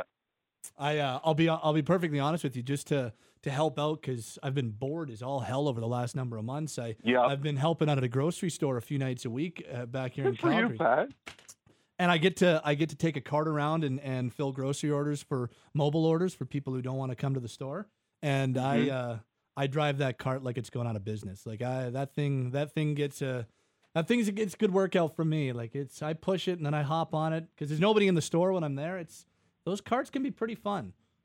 You know, I got to tell you, Pat, like that's a great idea. First, good on you for picking up the extra work. And like, you know, like as you see up close, like the people who are working in those grocery stores, they're doing God's work right now. God. Like that's a big deal for people. So good on you. The people, like I'm just pushing a cart around and filling some orders. The people who are stocking shelves from, like, I think they start at 11 and go till 7 a.m. Like the amount that they are working right now and running around, it is insane. I've never seen anything like it. So those like the full-time grocery workers who are doing that during this time, they deserve a huge tip of the hat. You're bang on. That is God's work, and it is not easy. No, it's not easy work. It is definitely not easy work. I would suggest that making picks for the NHL awards not as physically demanding, but this was not an easy year to make picks on the Hart and the Norris and all the different awards that the Professional Hockey Writers Association has to vote on. They were due yesterday afternoon. How difficult was it getting your ballots together this year? Well, it was hard. I'm not going to lie to you there, Pat. It was really difficult. You know, the 3 big ones are obviously those 3. To me, the Norris was a 2-horse race. It was John Carlson. It was Roman Josi. And to me, the Calder was a 2-horse race. It was Quinn Hughes and it was Cale Makar. And to me, the Hart Trophy, it was a 4-horse race. And it was in alphabetical order. It was Leon Draisaitl. It was Nathan MacKinnon, it was Connor McDavid, and it was Artemi Panarin. And I have to tell you that, you know, I really believe that I've been wrestling a lot with Connor McDavid over the past few years. Mm-hmm. I think that when he retires, he's going to go down as one of the greatest players ever to play the game. And we're going to look back at how he was handled in Hart Trophy voting and say, what on earth were we doing? Because I got to tell you, I don't think he gets enough consideration for the Hart Trophy. I really don't. And I've really started to wrestle with it. I started to wrestle with it 2 years ago, and I'm wrestling even more with it now. And, you know, like I'll tell you this, like any one of those 4 guys could win it. And I think they're a really deserving winner. I won't have a single problem with any one of those 4 guys winning it, and I think one of those 4 will win it. Mm-hmm. But I think McDavid does not get enough consideration, and I hope it doesn't hurt Draisaitl, but I really feel that McDavid does not get enough consideration for the Hart and has not over the past couple of seasons, and I wrestle with it just as a voter. And I think when we look back at the early part of his career, we're going to look back and say, this guy did not get enough consideration over his career. So in saying that, we went around the horn here yesterday, and I didn't vote for him number one either, but I made sure he was there. Okay, well we went around the horn yesterday, and we had 2 votes for MacKinnon. If we had votes, we had 2 theoretical number 1 votes for MacKinnon and 1 for Panarin. Care to tell us where your top billing went? I'm not. I'll tell you why not. Because the NHL just kind of says, can you keep as many of these as secret until they're announced? Okay. But every year I vote for one. Every year I reveal one, and because I'm on in Vancouver tonight, I feel that that's the one I'm going to reveal, and so I did vote Quinn Hughes for the Calder. Okay. He got my vote.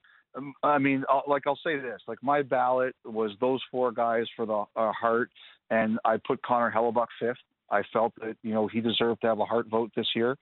I thought he had an unbelievable year and really carried Winnipeg until they kind of righted themselves at the end. But I got to tell you, I think it's really tough. I think a lot of the Edmonton vote this year is Draisaitl over McDavid. I think that there's a lot of people who think that MacKinnon deserves to have a lot of consideration. But I think where I am, kind of in the East, I get a real sense that there's a lot of growth in Panarin. And, one of the things I really had a tough thing with, Pat, is that in the past, I'm one of those people who feels that if you're not in the playoffs, you have to limit how much consideration you get for the Hart. And I had a couple people call me on that this year because I did some radio where I said if the Rangers get in, I think Panarin might run away with this thing.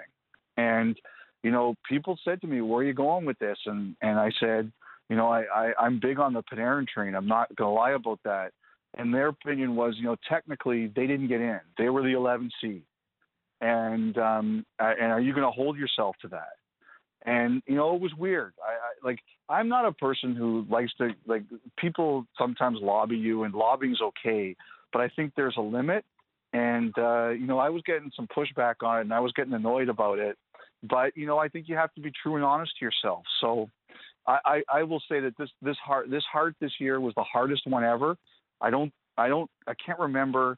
I'll just say it was those 4 guys, and Hellebuyck was on my ballot. And all of our ballots go public when they're announced. So, we can talk about it then, who I voted for number 1. Yeah. And I will say also, Pat, I think I have a bit of a Canadian bias, not for Canadian players or people who play in Canada, but I think because I watch them more, I tend to probably think about them more. Fair enough.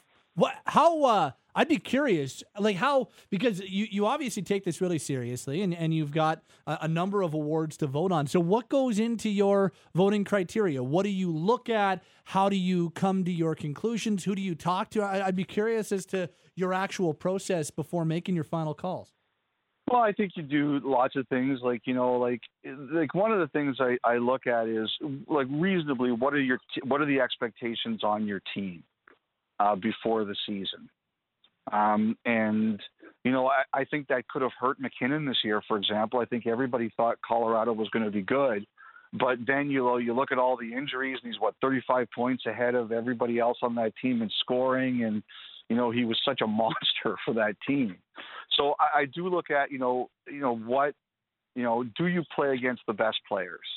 What your role is. What are the circumstances of your team? How good was your team expected to be? How did you play when injuries were around there? All those kinds of things. Do you play with the best players? All these usually when you're an MVP type of guy, you do. But I think I look at the underlying numbers and the data. I will tell you this year, everybody at the beginning of this year thought Edmonton was going to be garbage. Everybody at the beginning of this year thought the Rangers were going to be garbage. And, Draisaitl and McDavid were incredible. The other thing, too, about McDavid is he didn't even think the guy was going to play. And, he did unbelievable work to be ready. And the Rangers were supposed to be garbage, and Panarin was so good for them. It was like all those things, the data, everything goes into it. Everything goes into it. I know some people who pick solely on data. I don't. I do go by some feel, and I think that's important. I try to take out reputation and things like that, but everybody's got their biases, and I admit, Pat, my bias is probably a bit more not picking guys in Canadian teams, but because I see Canadian teams more, and I probably am either easier or harder on them because I see them more. Okay, fair enough. Elliot Friedman's with us from Hockey Night in Canada, joins us Mondays this week, Tuesday on Pinder and Steinberg, and Fridays on the morning show with Boomer and the gang.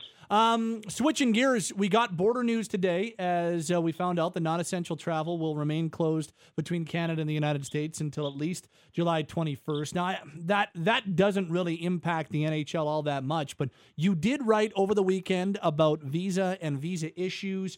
We got border news today. We're still waiting on some sort of announcement or piece of news when it comes to maybe loosening the restriction when it comes to self-isolation re-entering Canada. What's happening with all of this right now and some of the technicalities involved in making decisions on hub cities and training camps?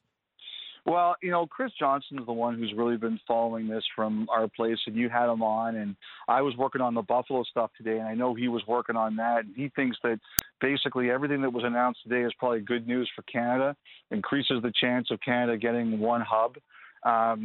That if you're allowed, if Prime Minister Trudeau is going to say to the provinces of British Columbia, Alberta, and Ontario that we'll make the amendments that you're recommending and allow players to go from home to the rink, it definitely increases the chances of one of them getting a hub, and then we'll see. I think that like the June 21st thing about the work permit, there's a lot of players that aren't really thrilled about that, Pat. Like, they don't like that. They're told that nothing's mandatory until July 10th, and now you're saying strongly encouraged by June 21st. I know some guys aren't thrilled, and I know what some guys really aren't thrilled about is that they're not crazy about taking, if you're in Europe, like taking 2 or 3 connections through airports and airplanes to get where you need to go. So I don't know where that's going to all work out, but I think the good news today for Canada is that it increased the chances of Canada getting a hub. Are you hearing more about, like, more and more players returning to their home cities or returning to North America, so on and so forth? Like, is that happening more? Yeah, I think as we get later into June, I think that's going to happen. Okay. Yes. I think the Europeans wish there would be like a private flight or something. I got to tell you, like yesterday we did that thing we were talking about, and I wore a mask for 4 straight hours, right? Like, that's not a lot of fun. And if you're coming over from overseas and you got to take 3 flights or whatever, I wouldn't be too thrilled about that either, to be honest. Yeah, no doubt about it. And so it's funny when we talk about these 2 hub cities, and you're right, CJ's been all over this, and right now we're assuming that everything goes according to plan. One will be in Vegas and one will be in Toronto. Mm-hmm. What's interesting is when I go back to kind of the no man's land that we were in March and April, and we were just kind of spitballing and speculating on what things might look like. And one of the things that we talked about when this hub city thing first became a reality was what's going to be important. Testing was going to need to be important. Hotel capacity was going to be important, and having low active cases was going to be important. Both Vegas and Toronto, not necessarily with low active cases. It looks like Ontario's coming around and the signs are encouraging, but I'm curious as to why that isn't as much of a consideration when actually selecting these hub cities. Sorry, what, you cut out for a second there, Pat? Well, in terms of the high cases in both Toronto and Vegas, how come the NHL is okay with naming those as hub cities, even though cases are higher there than some of the other places that were in consideration? Well, I think that one of the things is, I think one of the things that I think they're worried about is like the bubble. Like, I think the bubble is as big a concern as the amount of cases. Okay. And, like, you've got it. The one thing is you're going to have 12 teams in these cities, right? Who can handle it best? Vegas, you could block off a whole hotel for these guys. And it sounds like that's one of the things they're kind of looking at, or a resort. And then you just bust them or whatever from there to the rink. And Toronto's got a whole host of places downtown. Plus, Toronto's got they've got the big rink, and they've got the Ricoh where the American Hockey League team plays, and they've got not far away their practice facility. They're all close to each other. So I think you're looking at places that have, and also if these players are going to be shut down for 2 months, more, almost 3, they're going to want the best possible setup they can have. And, unless you're going like Vegas, LA, I just think, I know everybody in Western Canada is going to hate me for this, but Toronto probably has the best setup. And I mean, it's kind of hard. You're right. It's the biggest city in Canada. It's got a good setup for this type of thing. It's the truth. And you're going to be thrown out of Alberta for this. But and the other thing too is, and I do believe this, Pat, it's that if this is for TV, and I do think a lot of this is for TV, put your Eastern teams, put people where people are used to watching them, right? Why are you now? I will say this. I had an interesting conversation about this yesterday. This whole thing about Vegas has to play East and the other one has to play West. I think that's crazy. You put your Eastern teams in your Eastern time zone where people are used to watching them, and you put your Western teams in your Western time zone where the Western fans are used to watching them. I don't get why you would mix this up. Now, the one thing someone did tell me is that there is concern, this bubble is going to have to be a lot tighter than I think we all realize. And they're worried about the temptation for players from Toronto or Vegas to going to visit their families if they're there. Right. And I think that's one thing they want to block away. But I think generally the preference is have the Eastern teams have those teams in a close time zone so their fans are used to watching them at a certain time and you don't make the players play. Pinder last week was saying, who cares if the teams play at 10 in the morning? Well, do you want to be eating your meal at 6:30 and taking your warm up at 8:30? No, you don't. So, that's the kind of thing that we're talking about here is try to make it as normal as possible, especially for your TV viewers. One more on this subject before we get to your reporting on the Buffalo situation, which you've been all over today. Just a look ahead. A week from Friday is the draft lottery, and I would assume that probably going to be a pretty big made-for-TV event and a pretty big deal for us at the network. Are we expecting, is that a good ballpark for when we might get a schedule release from the NHL? Do we see that as a really big day for the NHL, the draft lottery on the 26th? I think it all depends on. I think that it all depends on how long it takes to get these negotiations done, both in terms of the protocols and the framework of a CBA. I think if we're going to want to start July 10th, you're probably going to have a vote by the end of June, right? So, do you really feel that you're in a point where you get everything done? I think you can look forward to triple headers pretty much every day, and we'll go from there. I know that CJ had said that to get, all the best, the format that they're done, it would take 68 days. So they kind of know what they're looking at there, and then they just have to make it work, right? So I think you're looking at triple headers every day, but I bet you won't see a schedule probably until they know if everything's going to get done and the players are coming back. Couple more with Elliot Friedman from Hockey Night. What happened between 2 weeks ago or so when Kim Pegula said Jason Botterill will be back as general manager? Between then and now, this morning, he is fired as GM of the Sabres. Take us into what you know about how this decision all came to be. Well, I think I was surprised, not that it happened, but I was surprised at the timing because of what you mentioned there, Pat. Just that the fact that this was going to, that they had announced he was going to be the GM. I think there were some philosophical differences between Botterill and the Pegulas. And I think when Kevin Adams was hired earlier this year, there were some people who said that, hey, this is not going to be good for Botterill. And, one of the things that if you look at the article in The Athletic that Tim Graham did on the Pegulas that certainly was not flattering to them back in April, one of the things she talked about was basically that they hired people that they made mistakes with and they would be correcting them. And someone sent me that quote and said, you watch out for this. This is a big deal for hockey. They're going to be making changes. And, Botterill had 2 years left. They fired a lot of people there, like Tim Murray, like Rex Ryan on the football side, who had lots of term left, and they spent a lot of money. And I think most people thought they would give Botterill another year. But I do believe that they had a thorough organizational review over the winter, and they decided they wanted to make some changes. And I think Botterill fought back on those. And,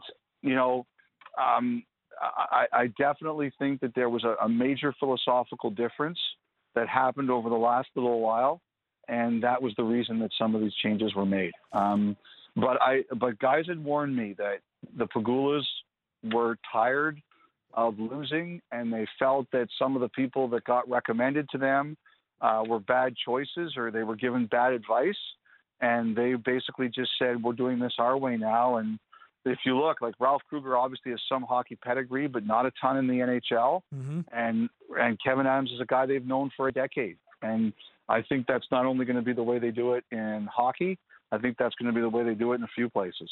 And so what else? Because you've been doing a ton of reporting leading up to our chat today. It isn't just Botterill who's out. What else are we talking about in terms of some rather sweeping changes in Buffalo? Well, I think that if you look, it's like a lot of his two assistant GMs, Randy Sexton and Steve Greeley. It's their American Hockey League coach, Chris Taylor, and his staff. And that team had not been very good, but it improved under Taylor's coaching. And it's their director of amateur scouting, Ryan Jankowski, and a ton of his staff. So it's a big group.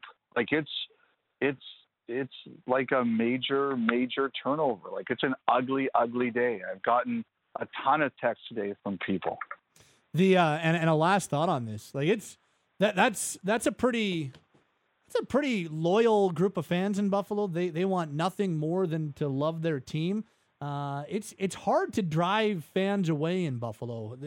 They've got a lot of work to do to kind of bring back that public trust with Sabres fans, don't they? Well, it's amazing. Like I was there at that press conference when they took over, and they were hailed like the heroic conquering army, right? And it's unbelievable to see what's happening. You're right, Pat. Like that's a great hockey market. Like those are great fans. They love their hockey. They, even if the Sabres are in or they're out, like those fans, they watch hockey, and they deserve better. It's very, very disappointing, and they're starting from a position of skepticism, right? Like people just aren't buying, what they're selling. And the only thing that's going to change it is winning. That's the only thing that's going to do. Mr. Friedman, a pleasure as always. Awesome work yesterday at the Rogers Center. That was really cool to see, and great stuff as always, reporting on things today. Appreciate the time as always, my friend. We'll talk next week. And just next time, tell Amber to take a tougher job, okay? I will. Next time I'll get Will to tell him that later on this week. Okay. See you, Friedge. All right, bye.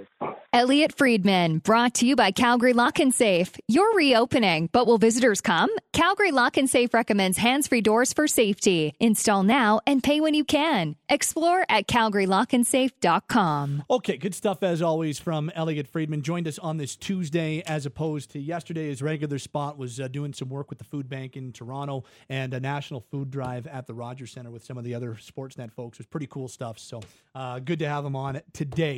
Aaron Ekblad went number 1 overall in the 2014 NHL draft. He won the Calder Trophy the following year. But for me, doesn't even sniff the number 1 position as we look back to 6 years ago. Another NHL redraft coming up next as we move into hour 3 of Pinder and Steinberg Around the Corner. Sportsnet 960, The Fan. The superstars, the busts, the blockbuster trades. Pinder and Steinberg revisit another NHL draft.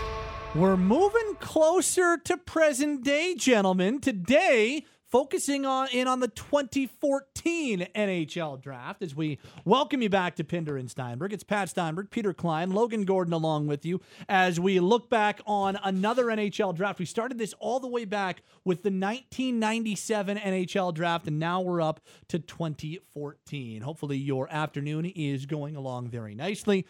We got lots still to come on the program today before we hand it over to Tim and Sid at 6 o'clock. In the 5 o'clock hour, we'll hear from both Chris Johnston and Elliot Friedman, our NHL insiders, on the same day today. But right now, it's time to redraft 2014. Gentlemen, the host city was Philadelphia, Pennsylvania. It was a really fun draft to attend. It was a big draft for the Calgary Flames. They had their highest ever selection since being in the city of Calgary at number 4 overall. The number 1 overall pick was held by the Florida Panthers. They would use it on Aaron Ekblad. But as we redraft the top 5, for me, and Ekblad's a full-time NHLer. He's a good defenseman. Mm-hmm. He's a Calder Trophy winner. But guys, Ekblad didn't sniff number 1 when I was going back to redraft. In fact, he was not even really in my top 5 conversation. Before we get into who ended up being our number 1 picks and redrafting our top 5, how close did Ekblad come for you guys in being in the number 1 or even the top 5 conversation? Honestly, didn't give it much consideration. So about as much as me. Yeah, certainly not number 1. And I would be interested to see where he would fall if we drafted this beyond 5. Because to be perfectly frank, he wasn't really in the quick list of honorable mentions for top 5 for me either. A fine defenseman, but this is a pretty good draft with some high-end talent in it. And he just kind of, after a strong first season, has kind of leveled off a little bit more than I think people were expecting. So no, again, fine NHLer. I don't think there are major regrets going with him at number 1. And at the time it was a lock, but certainly not a top 5 for me now. Logs? No, didn't make my top 5. Wasn't in much consideration for it. And you know what? He's probably the best defenseman out of this draft class too. Sanheim's turned into a pretty good defender, and I think he's got a chance to maybe be the best defenseman out of this draft. Tony DeAngelo came out of this draft. Can't wait for that podcast. Brandon. How about that's the last time we mentioned Tony DeAngelo? Fair enough. Hey, I can't help that he was in the draft. Marcus Peterson, Brandon Montour both came from this draft, but I think Aaron Ekblad is the best defenseman from this class. But that doesn't make him a top 5 pick. In fact, it's a lot of forwards. So this is a pretty deep group at forward. Not a great goaltending or defense year, but a lot of really good forwards. So, in saying that, how difficult was the number 1 overall pick for you? If you were to redraft today, how difficult was it saying who should have gone number 1 overall? It wasn't that difficult for me. It was close, but in the end, the position won out. But I'm curious as to where it was for you guys. It wasn't overly close. I gave it a bit of thought just because it was just right away. Okay, boom, this guy's number 1. And then, well, I should at least look at this. But beyond that, there wasn't a ton. So it was relatively easy for me for number 1, but definitely the guy at number 2 I thought warranted at least a bit of a deeper dive before I just automatically gave number 1 to who I did. Are you, and before we get to you, Logo, are you going Draisaitl 1? Yes, yeah, that's accurate. Yeah, and I also have Draisaitl as that'll make up for the angry Oiler fans who were upset at us for not giving him our number 1 Hart Trophy vote yesterday. I think Draisaitl is the clear-cut, close but still clear-cut number 1 overall pick from 2014. But that's me and Klein. Logo, are you unanimous on that? Yeah, look, with all due respect to who my number 2 is, and is a pretty good player there, the guy that's number 1 is in Hart Trophy consideration and is really turned into quite a player, and to outscore the field like he did this year and appears to have that ability to do it every year.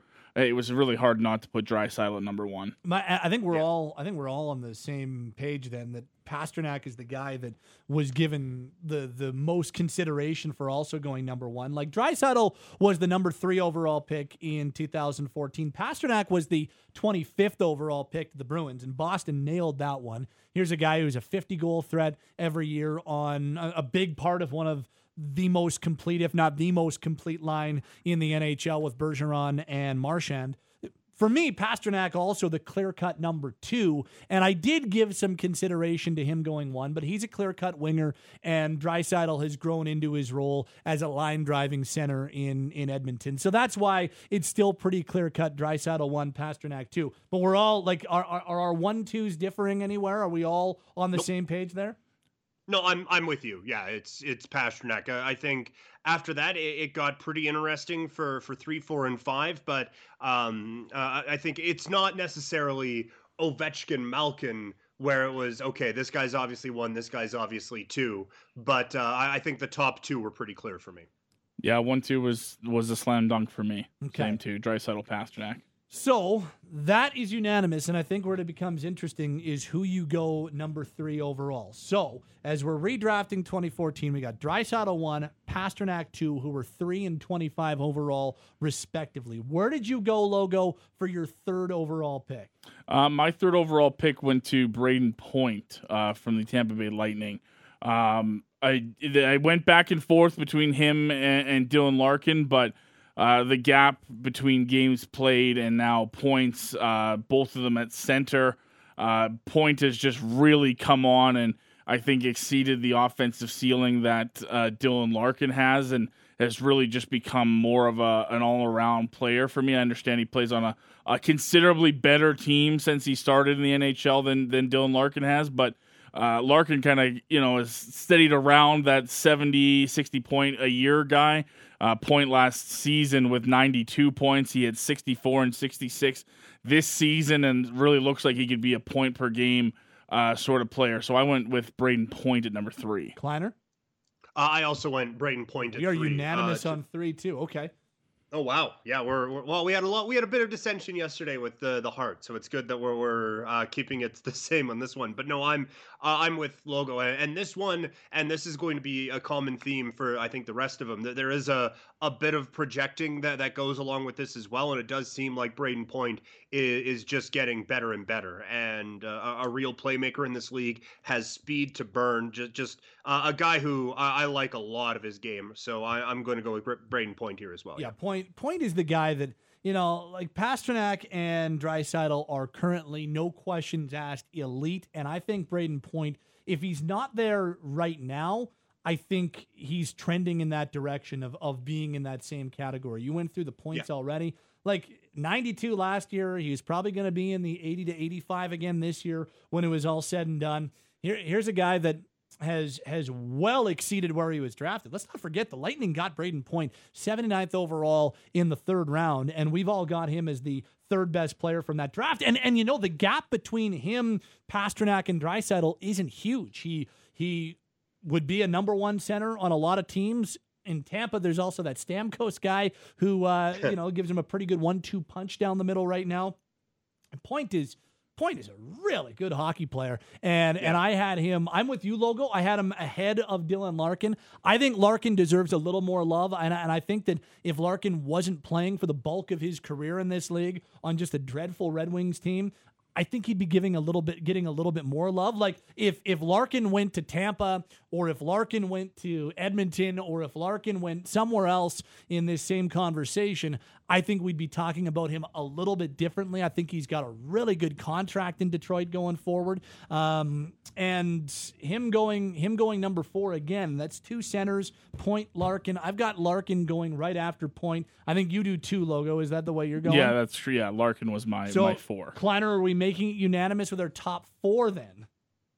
No, actually we're not. I have Larkin in my top 5, and I like Dylan Larkin a lot, but there is a bit of a bias, I suppose, when it comes to Detroit and just how bad they've been for the last couple years. And absolutely none of that is Dylan Larkin's fault. I just haven't seen him adjust to the situations that you want to see with a top 5 pick, or a top 4 pick, I guess in this case. So I went Victor Arvidsson at number 4, just a guy who can put 30 goals in on a year in, year out basis. Might have struggled to get there this year because of games played, but 34, 29, 31 the last 3 years has really turned into a solid goal scorer, and someone who is just miserable to play against, and I think is the type of player, this is super cliche sounding, but kind of the type of player you can win with, and the type of player who's going to cause teams a lot of problems come playoff time. So I went with Victor Arvidsson ahead of Dylan Larkin. So your top 5 would be Draisaitl, Pastrnak, Point, Arvidsson, Larkin? Yes. It's funny because you go Arvidsson 4, and Logo let out a audible whoa. Logo, I've got Arvidsson as my 5. I went Draisaitl, Pastrnak, Point, Larkin, Arvidsson. That line, when Nashville is at their best, that line of Johansson, Forsberg, and Arvidsson is kind of the Boston perfection line light. It's not quite there, but they do so many of the same things that Bergeron, Pastrnak, and Marchand do, just maybe at a little bit of a lesser level. Not a massive step down, but they're all good in the two-way game. They can play in any situation, and there's a couple of guys, if not all 3 of them, that are 30-goal threats every single year. For Arvidsson to go in the 4th round, 112th overall, and for a Nashville team that has had a ton of trouble drafting and developing forwards, Arvidsson's one of their best forward success stories ever, and he's not even a first-round pick. So I had Arvidsson as my number 5 with Larkin going number 4. So I'm curious, and I'm fascinated to see where you go, Lokes. Who do you like? Are you not as on the Arvidsson train as we are? I like Victor Arvidsson, and the last 2 years, though, for me, haven't been quite as strong as the 2 before it. If you were talking about if Victor Arvidsson had put up the type of seasons he did in 16-17 and 17-18, where he's a 30-30 guy, absolutely does he find a way into my top 5. But the last 2 years, 2 seasons ago with 34 goals, don't be wrong, really respectable. Only 14 assists, and then a little bit more, backwards this year at a 15-13 goals and assists in just 58 games 2 seasons ago. If he can get back to that 30-30 pace, he's certainly a guy that will find his way higher for me. But the last 2 seasons have been a little bit disappointing for me, even though there's a 30-goal season in there. So end the suspense. Who do you have as your 5? Nick Ehlers is my 5. Okay, and Ehlers has turned into a really good player. A little bit of a slower start to his tenure in Winnipeg, but he's turned into a really good player, and he's on the fringe of my top 5 too. So 20 goals every year except for the first year in the league. For me, he's becoming a number 1 winger in Winnipeg, and he's kind of that. He's not going to have an elite level finish like David Pastrnak or anything like that. But if you get a guy like him, doing a little bit of everything for you, a be all winger for you, if you will, I think Ehlers is my 5. So we're pretty, and Ehlers is still the number 5 scoring player out of this draft so far. He's got 257 in 369, and he's starting to come on more offensively. So we're unanimous on 4 of our top 5. In some order or another, all 3 of us have Draisaitl, Pastrnak, Point, and Larkin in our top 5. Kleiner and I have Arvidsson in our top 5. Logo does not, and he's got Ehlers. And really, it's kind of, there's not a lot else that the only other guy that I gave consideration getting into the top 5 was William Nylander in Toronto, and not so much for what he's done, but more so for the way he's trending. Like Nylander, I think as much as there was a lot of talk about the contract impasse that he had with the Leafs and the holdout, exactly the holdout that he had last year and getting signed at the 11th hour.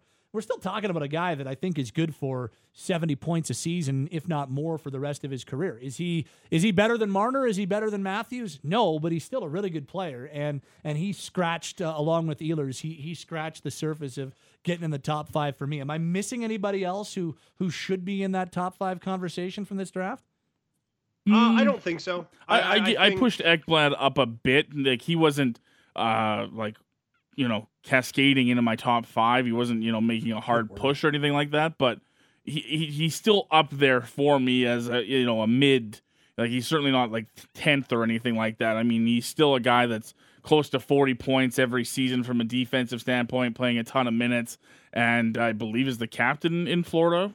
I might be wrong on that one. I can't remember. But, for still a defenseman, is he the best player in the draft anymore? No, he's certainly not. But for a defenseman that plays the minutes he does Barkov is the has been really correct.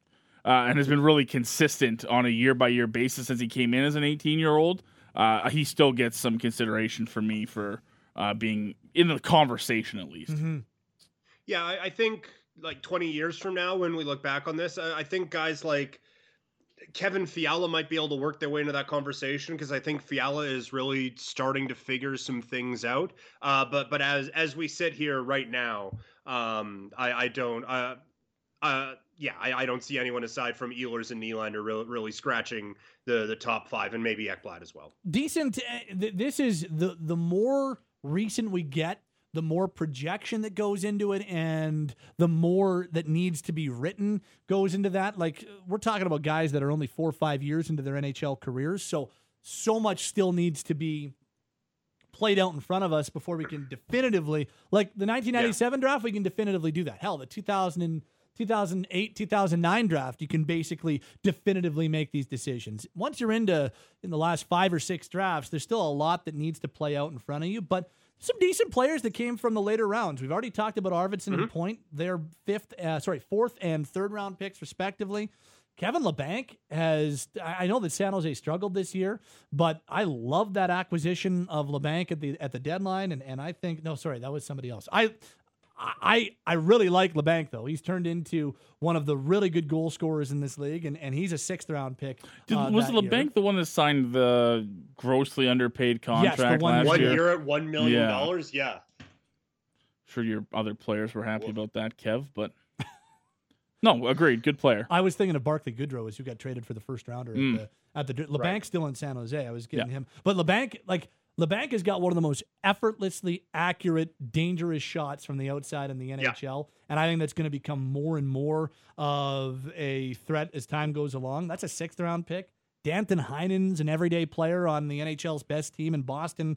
He was a 4th round pick of the Bruins. Andre Kasha, 7th rounder in Anaheim. Victor Olofsson, who's turned into a full-timer in Buffalo, that's a 7th round pick. If you can get Kasha and Olofsson both in the 7th round, that's pretty good. Decent year for sleepers in 2014.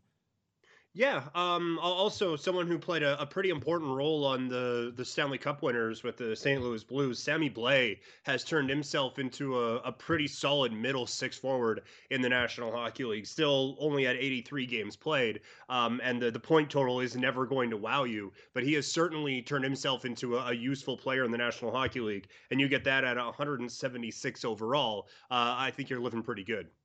Yeah, only one I would add, and it's more like you said, Pat, because we can do future considerations still at this point, is Igor Shesterkin, the Rangers goaltender at 118th overall in round 4, looking like the guy before he got hurt to potentially take over from Lundqvist in New York. If that's the case, and you get him in the 4th round, you're probably pretty happy. And really, other than him, and I mean, I guess Elvis Merzlikins has turned into, a very interesting player in Columbus and might be their guy going forward. And I guess Thatcher Demko has a pretty good career in front of him, or looks like he's got a pretty good career in front of him in Vancouver. It's tough. We're still too early to really be looking ahead at goalies because it's such a bizarre position, but those are the 3: New York, Vancouver, and Columbus. Merzlikins, Shesterkin, and Demko. Those are the 3 goalies that we're talking about in this draft, right?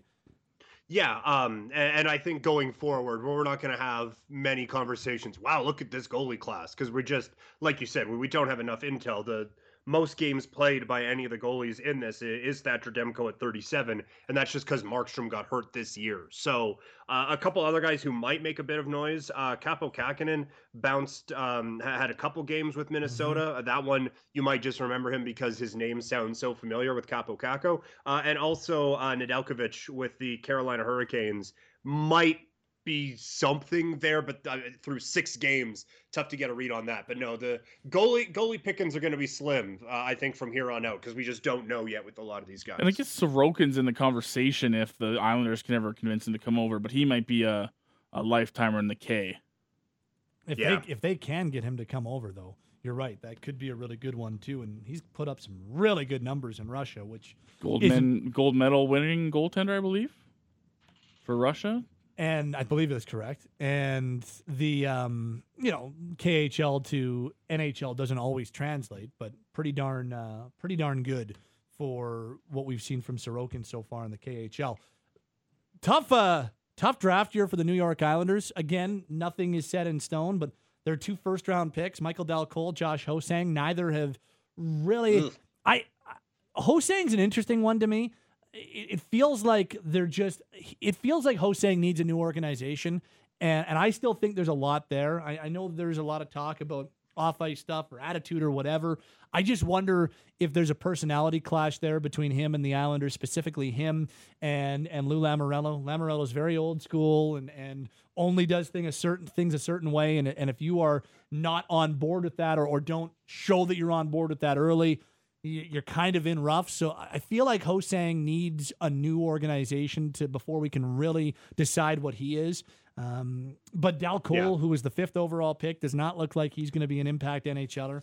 Again, that could change, but I don't think I'm off base in saying that. Could be a tough first round for the New York Islanders from 2014. And I remember because this was the first draft where I was starting to get on air a little bit more here and was starting to work on this a little more. And Dal Cole, that was the easiest pick in the entire draft. That one in the Flames, really. It was going to be the top 3. You might mix around a little bit, probably not. But Reinhart, Ekblad, there was some conversation there. And then the Flames at 4 were going to get whichever one of Bennett and Draisaitl the Oilers didn't go with. And then the Islanders, it was in pen from like the second the draft lottery was done that Dal Cole was going to be there at 5. And I remember thinking at the time that the Ho-Sang pick was so smart because you have Dal Cole, who's a safe, just a safe pick, of course. So now go with the guy who has a bit of the maybe isn't going to mesh well in all of the organizations, a bit more of a lottery ticket. I thought that was a great way to spend their first round. And turns out Dal Cole is not, at least to this point, not the player that anyone was expecting when he was the lock at 5. Okay. The one guy that we really haven't discussed as of yet, or the one team we really haven't discussed as of yet, is Calgary. This was not a good draft for the Flames. And nope. In fairness, it's the last bad draft they've had. 15, 16, 17, 18, 19 all look to be really promising drafts for this team. 14 not so good. This is a very technically this is a Brad Treliving draft, like based on who was the GM at the time. But I at no point have I ever looked at this and said to myself, this is a Brad Treliving draft. He'd been on the job for like 5.5 weeks at the time.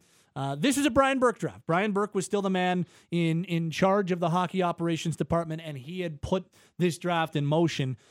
I think you can really start to look, because Brad Treliving has a number of really good strengths since he's taken over as GM of the team, and one of them, perhaps most chiefly important, is the work that he's done drafting. And you can't sit here and convince me that the work that Brad has done from 15 to now in the draft, and then look at 2014 and say, well, I mean, they're the same guy. Like, it doesn't make any sense to me. So I don't feel like Brad was really able to get his fingerprints on this draft class enough.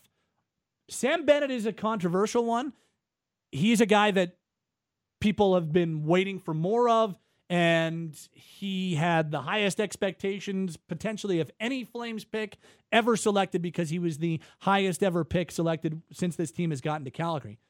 He has not turned into what the number 4 overall pick should be or what you'd expect from a number 4 overall pick. And that is fair. And I don't think he ever will. I think Sam Bennett is entering into is what he is territory. I don't think he's there yet. I don't think the book has been written. I don't think you're sending it off to the publishers yet. But I would be surprised if Bennett turns into a big-time impact, 30-goal, 70-point guy like maybe was projected when he was selected. I think we're talking about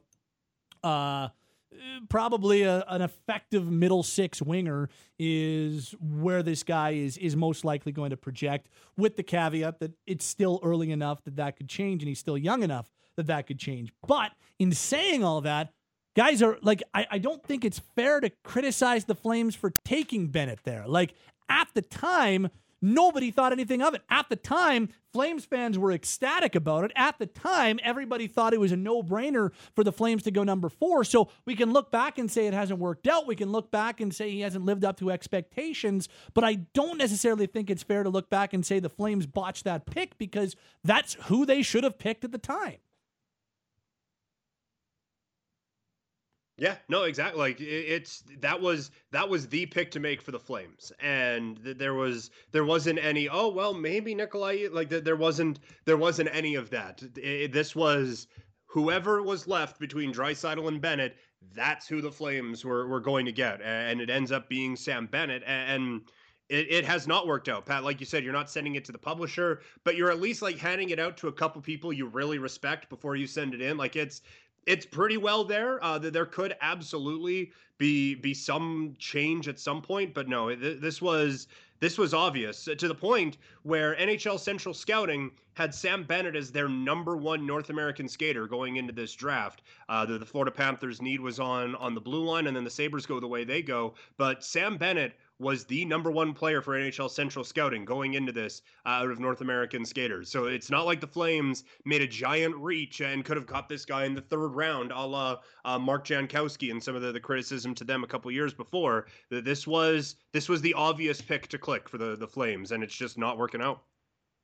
No, the Bennett one is a tough one, and it doesn't get any easier based on the fact that the rest of the draft class has a combined 0 games with the organization, and I don't think that you're looking at any of those guys to potentially break that streak. You made a good point, Pete, about him being the number one North American ranked skater, and I think the important thing here to preface this is, even if it wasn't Calgary at 4, that's probably where Sam Bennett was going, regardless of the team. Yeah.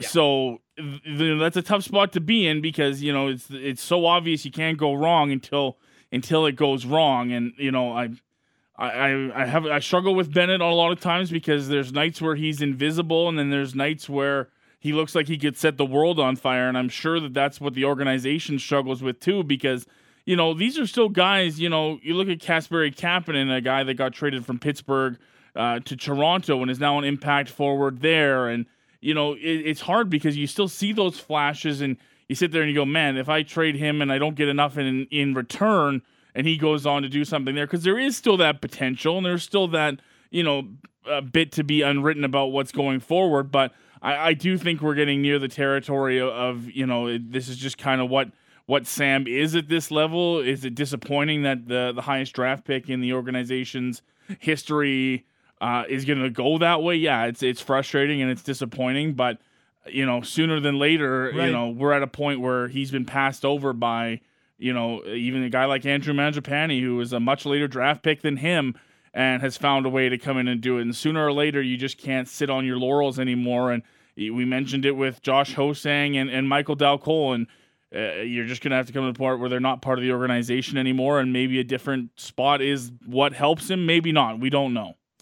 The rest of this draft for the Flames, I won't criticize them for taking Bennett at 4 because that was the right pick at the time.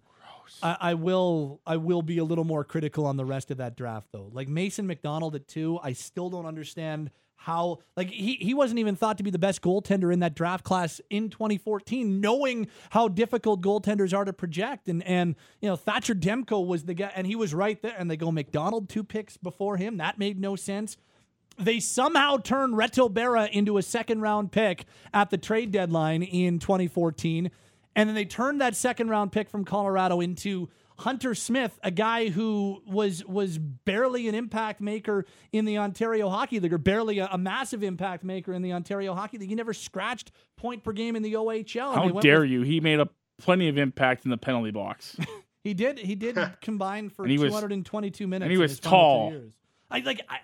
These don't make sense in the second round. Brandon Hickey, okay. I don't think Hickey is ever going to turn into an impact NHLer. Of the guys they picked, Hickey probably has the best chance in another organization now to maybe scratch the NHL one day. He's just into his pro career after finishing his time in college at BU. But, I mean, and then when you get into the 6th and 7th round, I like Adam Olis-Mattsson as a professional hockey player. I don't think he's going to be an NHLer. Austin Carroll, not going to be an NHLer, I don't believe. But just the 2 second-round picks are hard to wrap your head around in McDonald and Smith. It just, those ones, when you think of and it's not even like the Braden Point pick that, yeah, they could have got Point, but a bunch of teams passed on him twice or 3 times. Everybody did. But it's just those picks where they got him, they don't make any sense to me. They didn't make a ton of sense at the time. They make even less sense today. Yeah, if you want proof that this is a Brian Burke draft, just see Smith, Hunter. Like that is the prototypical Brian Burke player. Just a huge Say dude. the word. And Say the word. Truculent. There you go. A truculent player. I will say, I remember that the Flames development camp after, he dangled some poor soul at the thing, and I thought, sold. Kid's going to be a star. This is going to be great. And now I don't believe he's playing professional hockey.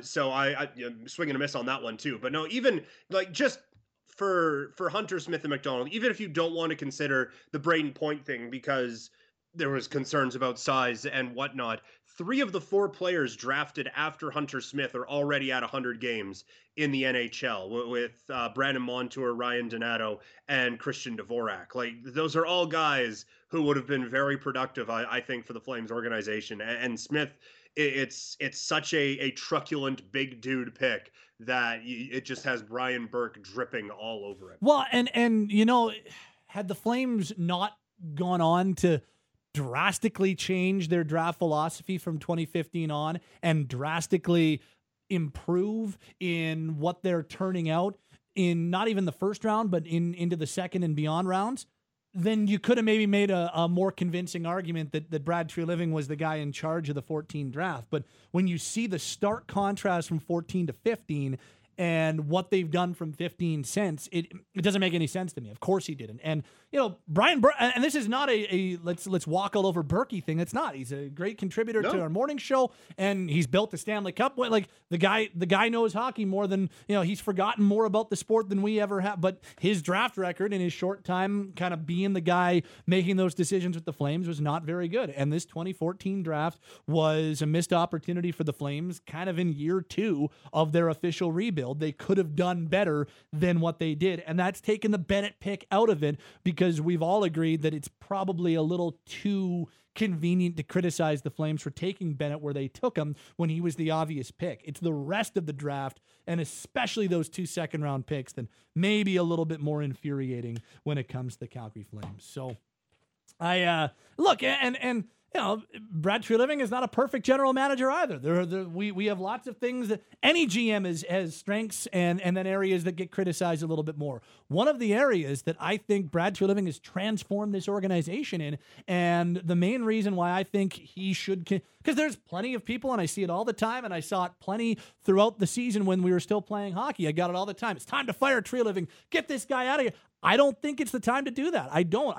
As much as I think that you can levy some criticism on some of the trades or the work in unrestricted free agency, his work managing the cap from an internal perspective, and specifically his work drafting and developing players, and the job this organization has done since the new management group took over in 2014 and specifically got their hands all over this thing in 2015.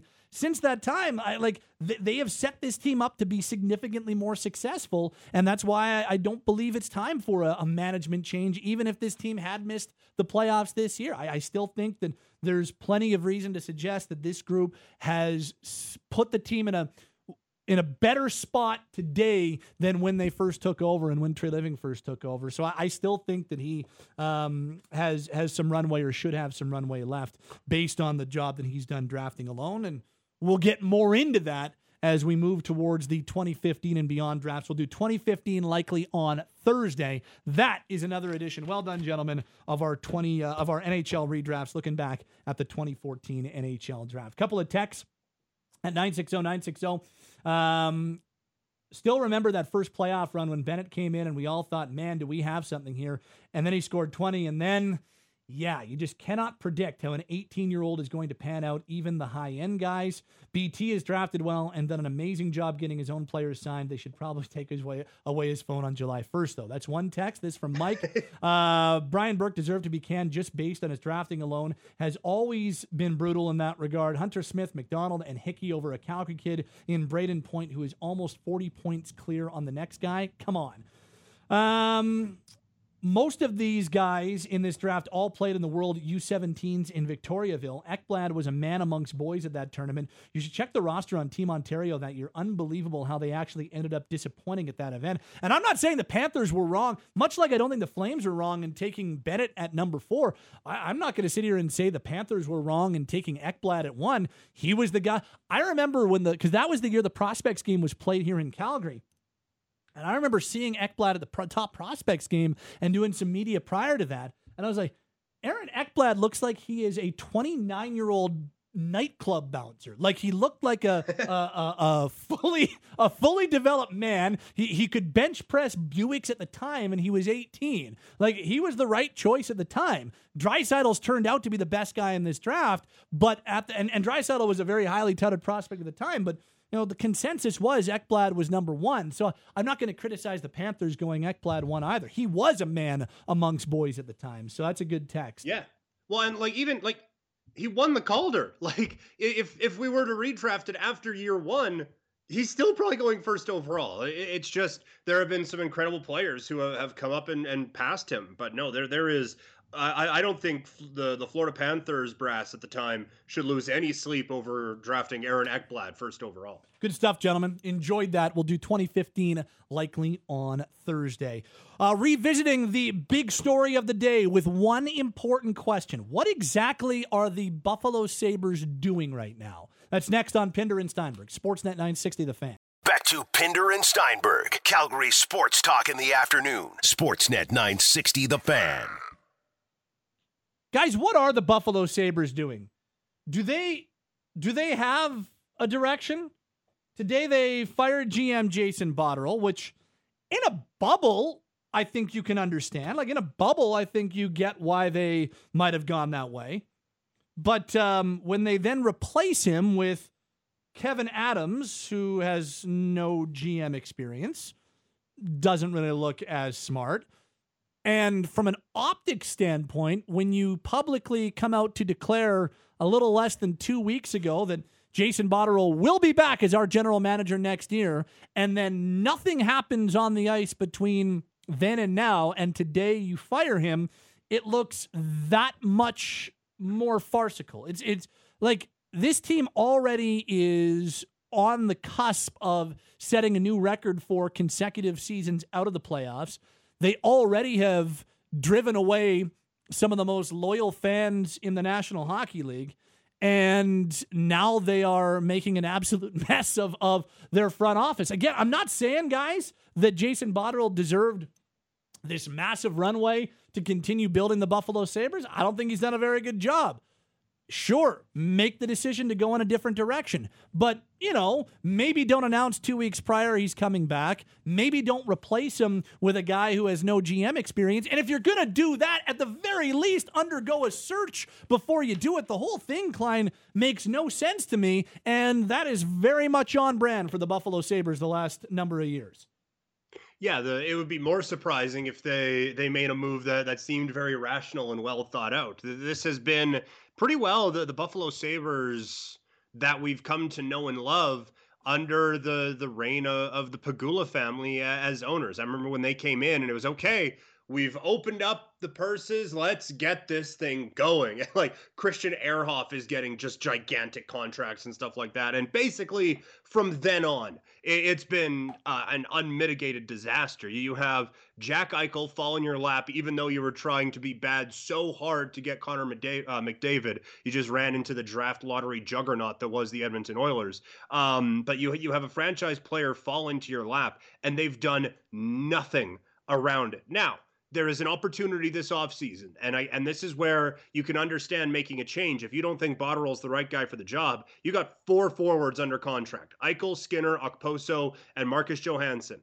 That's it. Now, there's some RFAs in there, like Sam Reinhart, Victor Olofsson. Those are guys who are going to be back for sure. But this is a major offseason for the Buffalo Sabres to try to right the ship. The rebuild needs to be over. This now needs to be the time to start building, or to go beyond the building stage and start to become a contending team. And they haven't even figured out the building part of it yet. So they are in some major trouble. And if I'm a free agent going there, I have no confidence that anything is going to be done the way it's supposed to be. Like, you better be best friends with Jack Eichel if you're going to be signing with Buffalo, because I'm not Buffalo. And I know that's been a conversation on the show before, but I'm going to need to know. Hold on, you're saying there has been a conversation about whether or not Buffalo is a nice city to live in or not?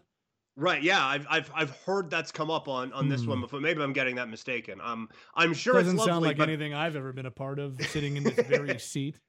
Yeah, no, I'm sure, and I apologize for bringing that up. I'm clearly misreading that, but no, like the Buffalo ain't selling itself destination wise, and right now there isn't a whole lot about that organization to sell people on either. So it's an important time, and it's a weird time to just completely clean house on everything there. Yeah, it's a rough run for the Sabres, and more importantly, it's a rough run for Sabres fans. I don't feel all that sorry for Kim and Terry Pegula. They're multi-millionaire, billionaire human beings. Like, they're doing fine, but and you know what? They shelled out their money to make sure that the Sabres were in Buffalo, and they shelled out their money to make sure that they were going to be financially viable. However, if you're a fan, it can be frustrating when your ownership group, who does not have a hockey pedigree, is extremely involved in the decision-making from a hockey standpoint. And that is what we're led to believe is happening in Buffalo. In fact, we've been led to believe, remember the year they went out and made all those signings and they gave Ville Leino that ridiculous contract, and they were, they were coming back like, we're spending money. The Sabres are back. It was right when Terry Pegula took over as the owner of the team. This team has not been able to win with this ownership group. And if I'm an owner of a team, I've never had hundreds of millions or billions of dollars. I never will. But if I feel like if I could put myself in that situation, I wouldn't necessarily be okay with my business asset tanking because of my actions. I'd probably be able to be like, you know what? You've got more of a background in this. I'm going to defer to you to make these decisions. Instead, they're going in the opposite direction in Buffalo, and that's not good if you're a Sabres fan. I feel for you.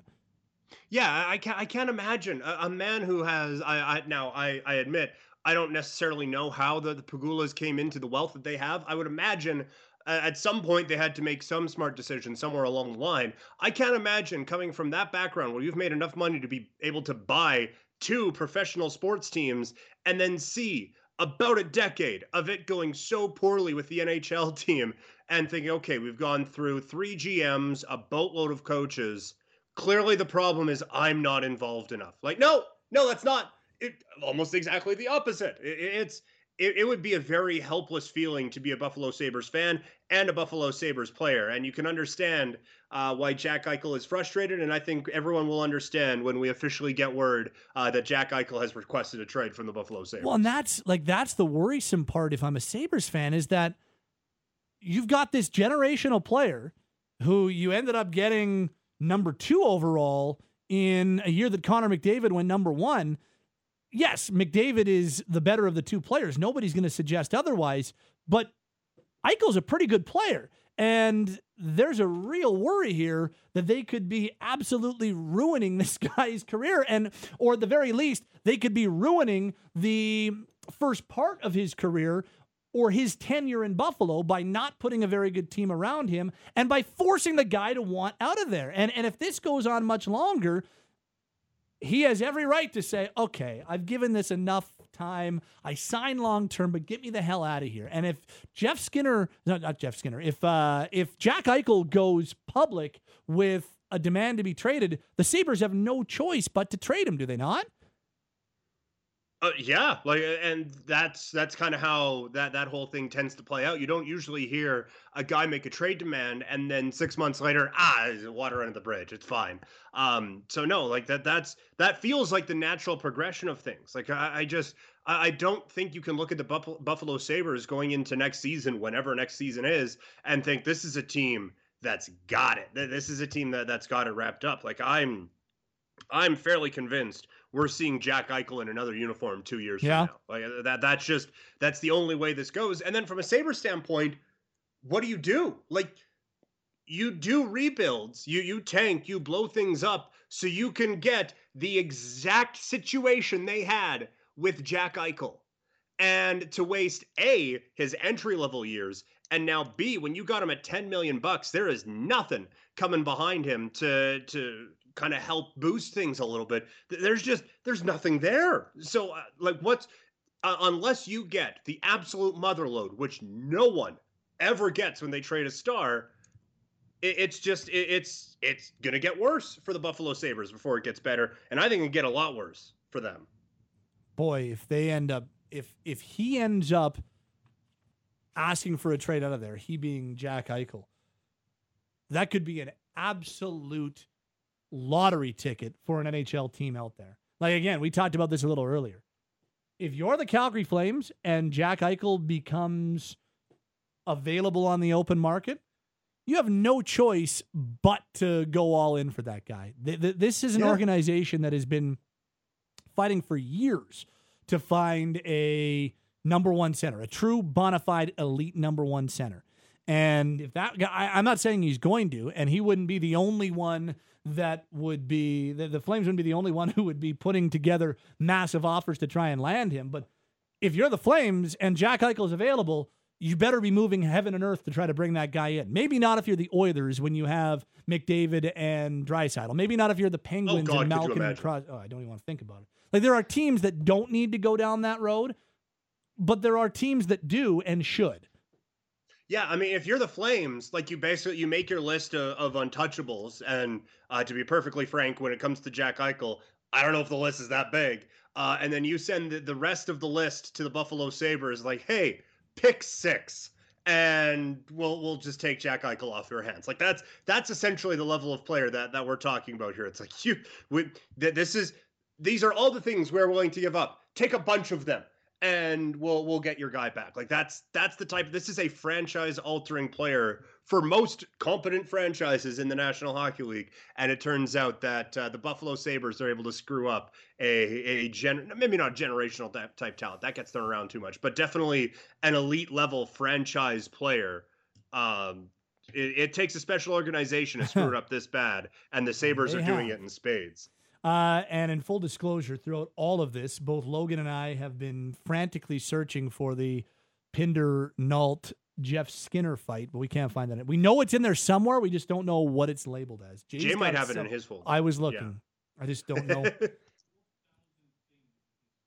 Well, and Jay also has like 3 folders. Yeah, I was going to say, like, Jay's got 16 folders. You're talking, we're like network folders on our internal program. Jason DeForest, the morning show ace, has literally 190 different folders, and in each folder, there's like 65,000 different things. And for him, it makes sense. He's the guy who's got to play him, so he's got his own labeling system.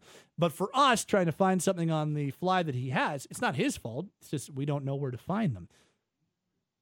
Is it under Pinder? Is it exactly? Is it under Jeff Skinner? Boomer could definitely have it because he also likes to play. I bet it's in Boom's folder. I bet it's in Boomer's folder. We'll look. We'll do one more. We'll do one more look, and then we'll. It would have been timely earlier. Comedy's all about timing. Our timing is poor. But if there is one guy who is going to move heaven and earth to force something on the listeners, it's this guy. I will take ridiculous pains to make a bad analogy work, and it still won't work. So I'm going to look for 2 more seconds to see if I can find this thing, and then we'll give it and then we'll just have to base it on the imagination. But I feel like if it's going to be anywhere, it's going to be in Boomer's folder, which again, it's all labeled, but not exactly. I don't know where it is. We gave it a try, guys. We gave it a try.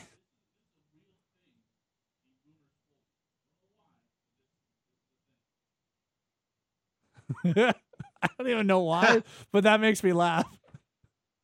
Someone on the text line brings up a good point, and quite frankly, it's one we should have thought of sooner. Not as many opportunities to have it now, although more recently there has been. Someone texting in saying Pinder Nault fights need to be their own folder, and that's probably accurate. It's a very fair point.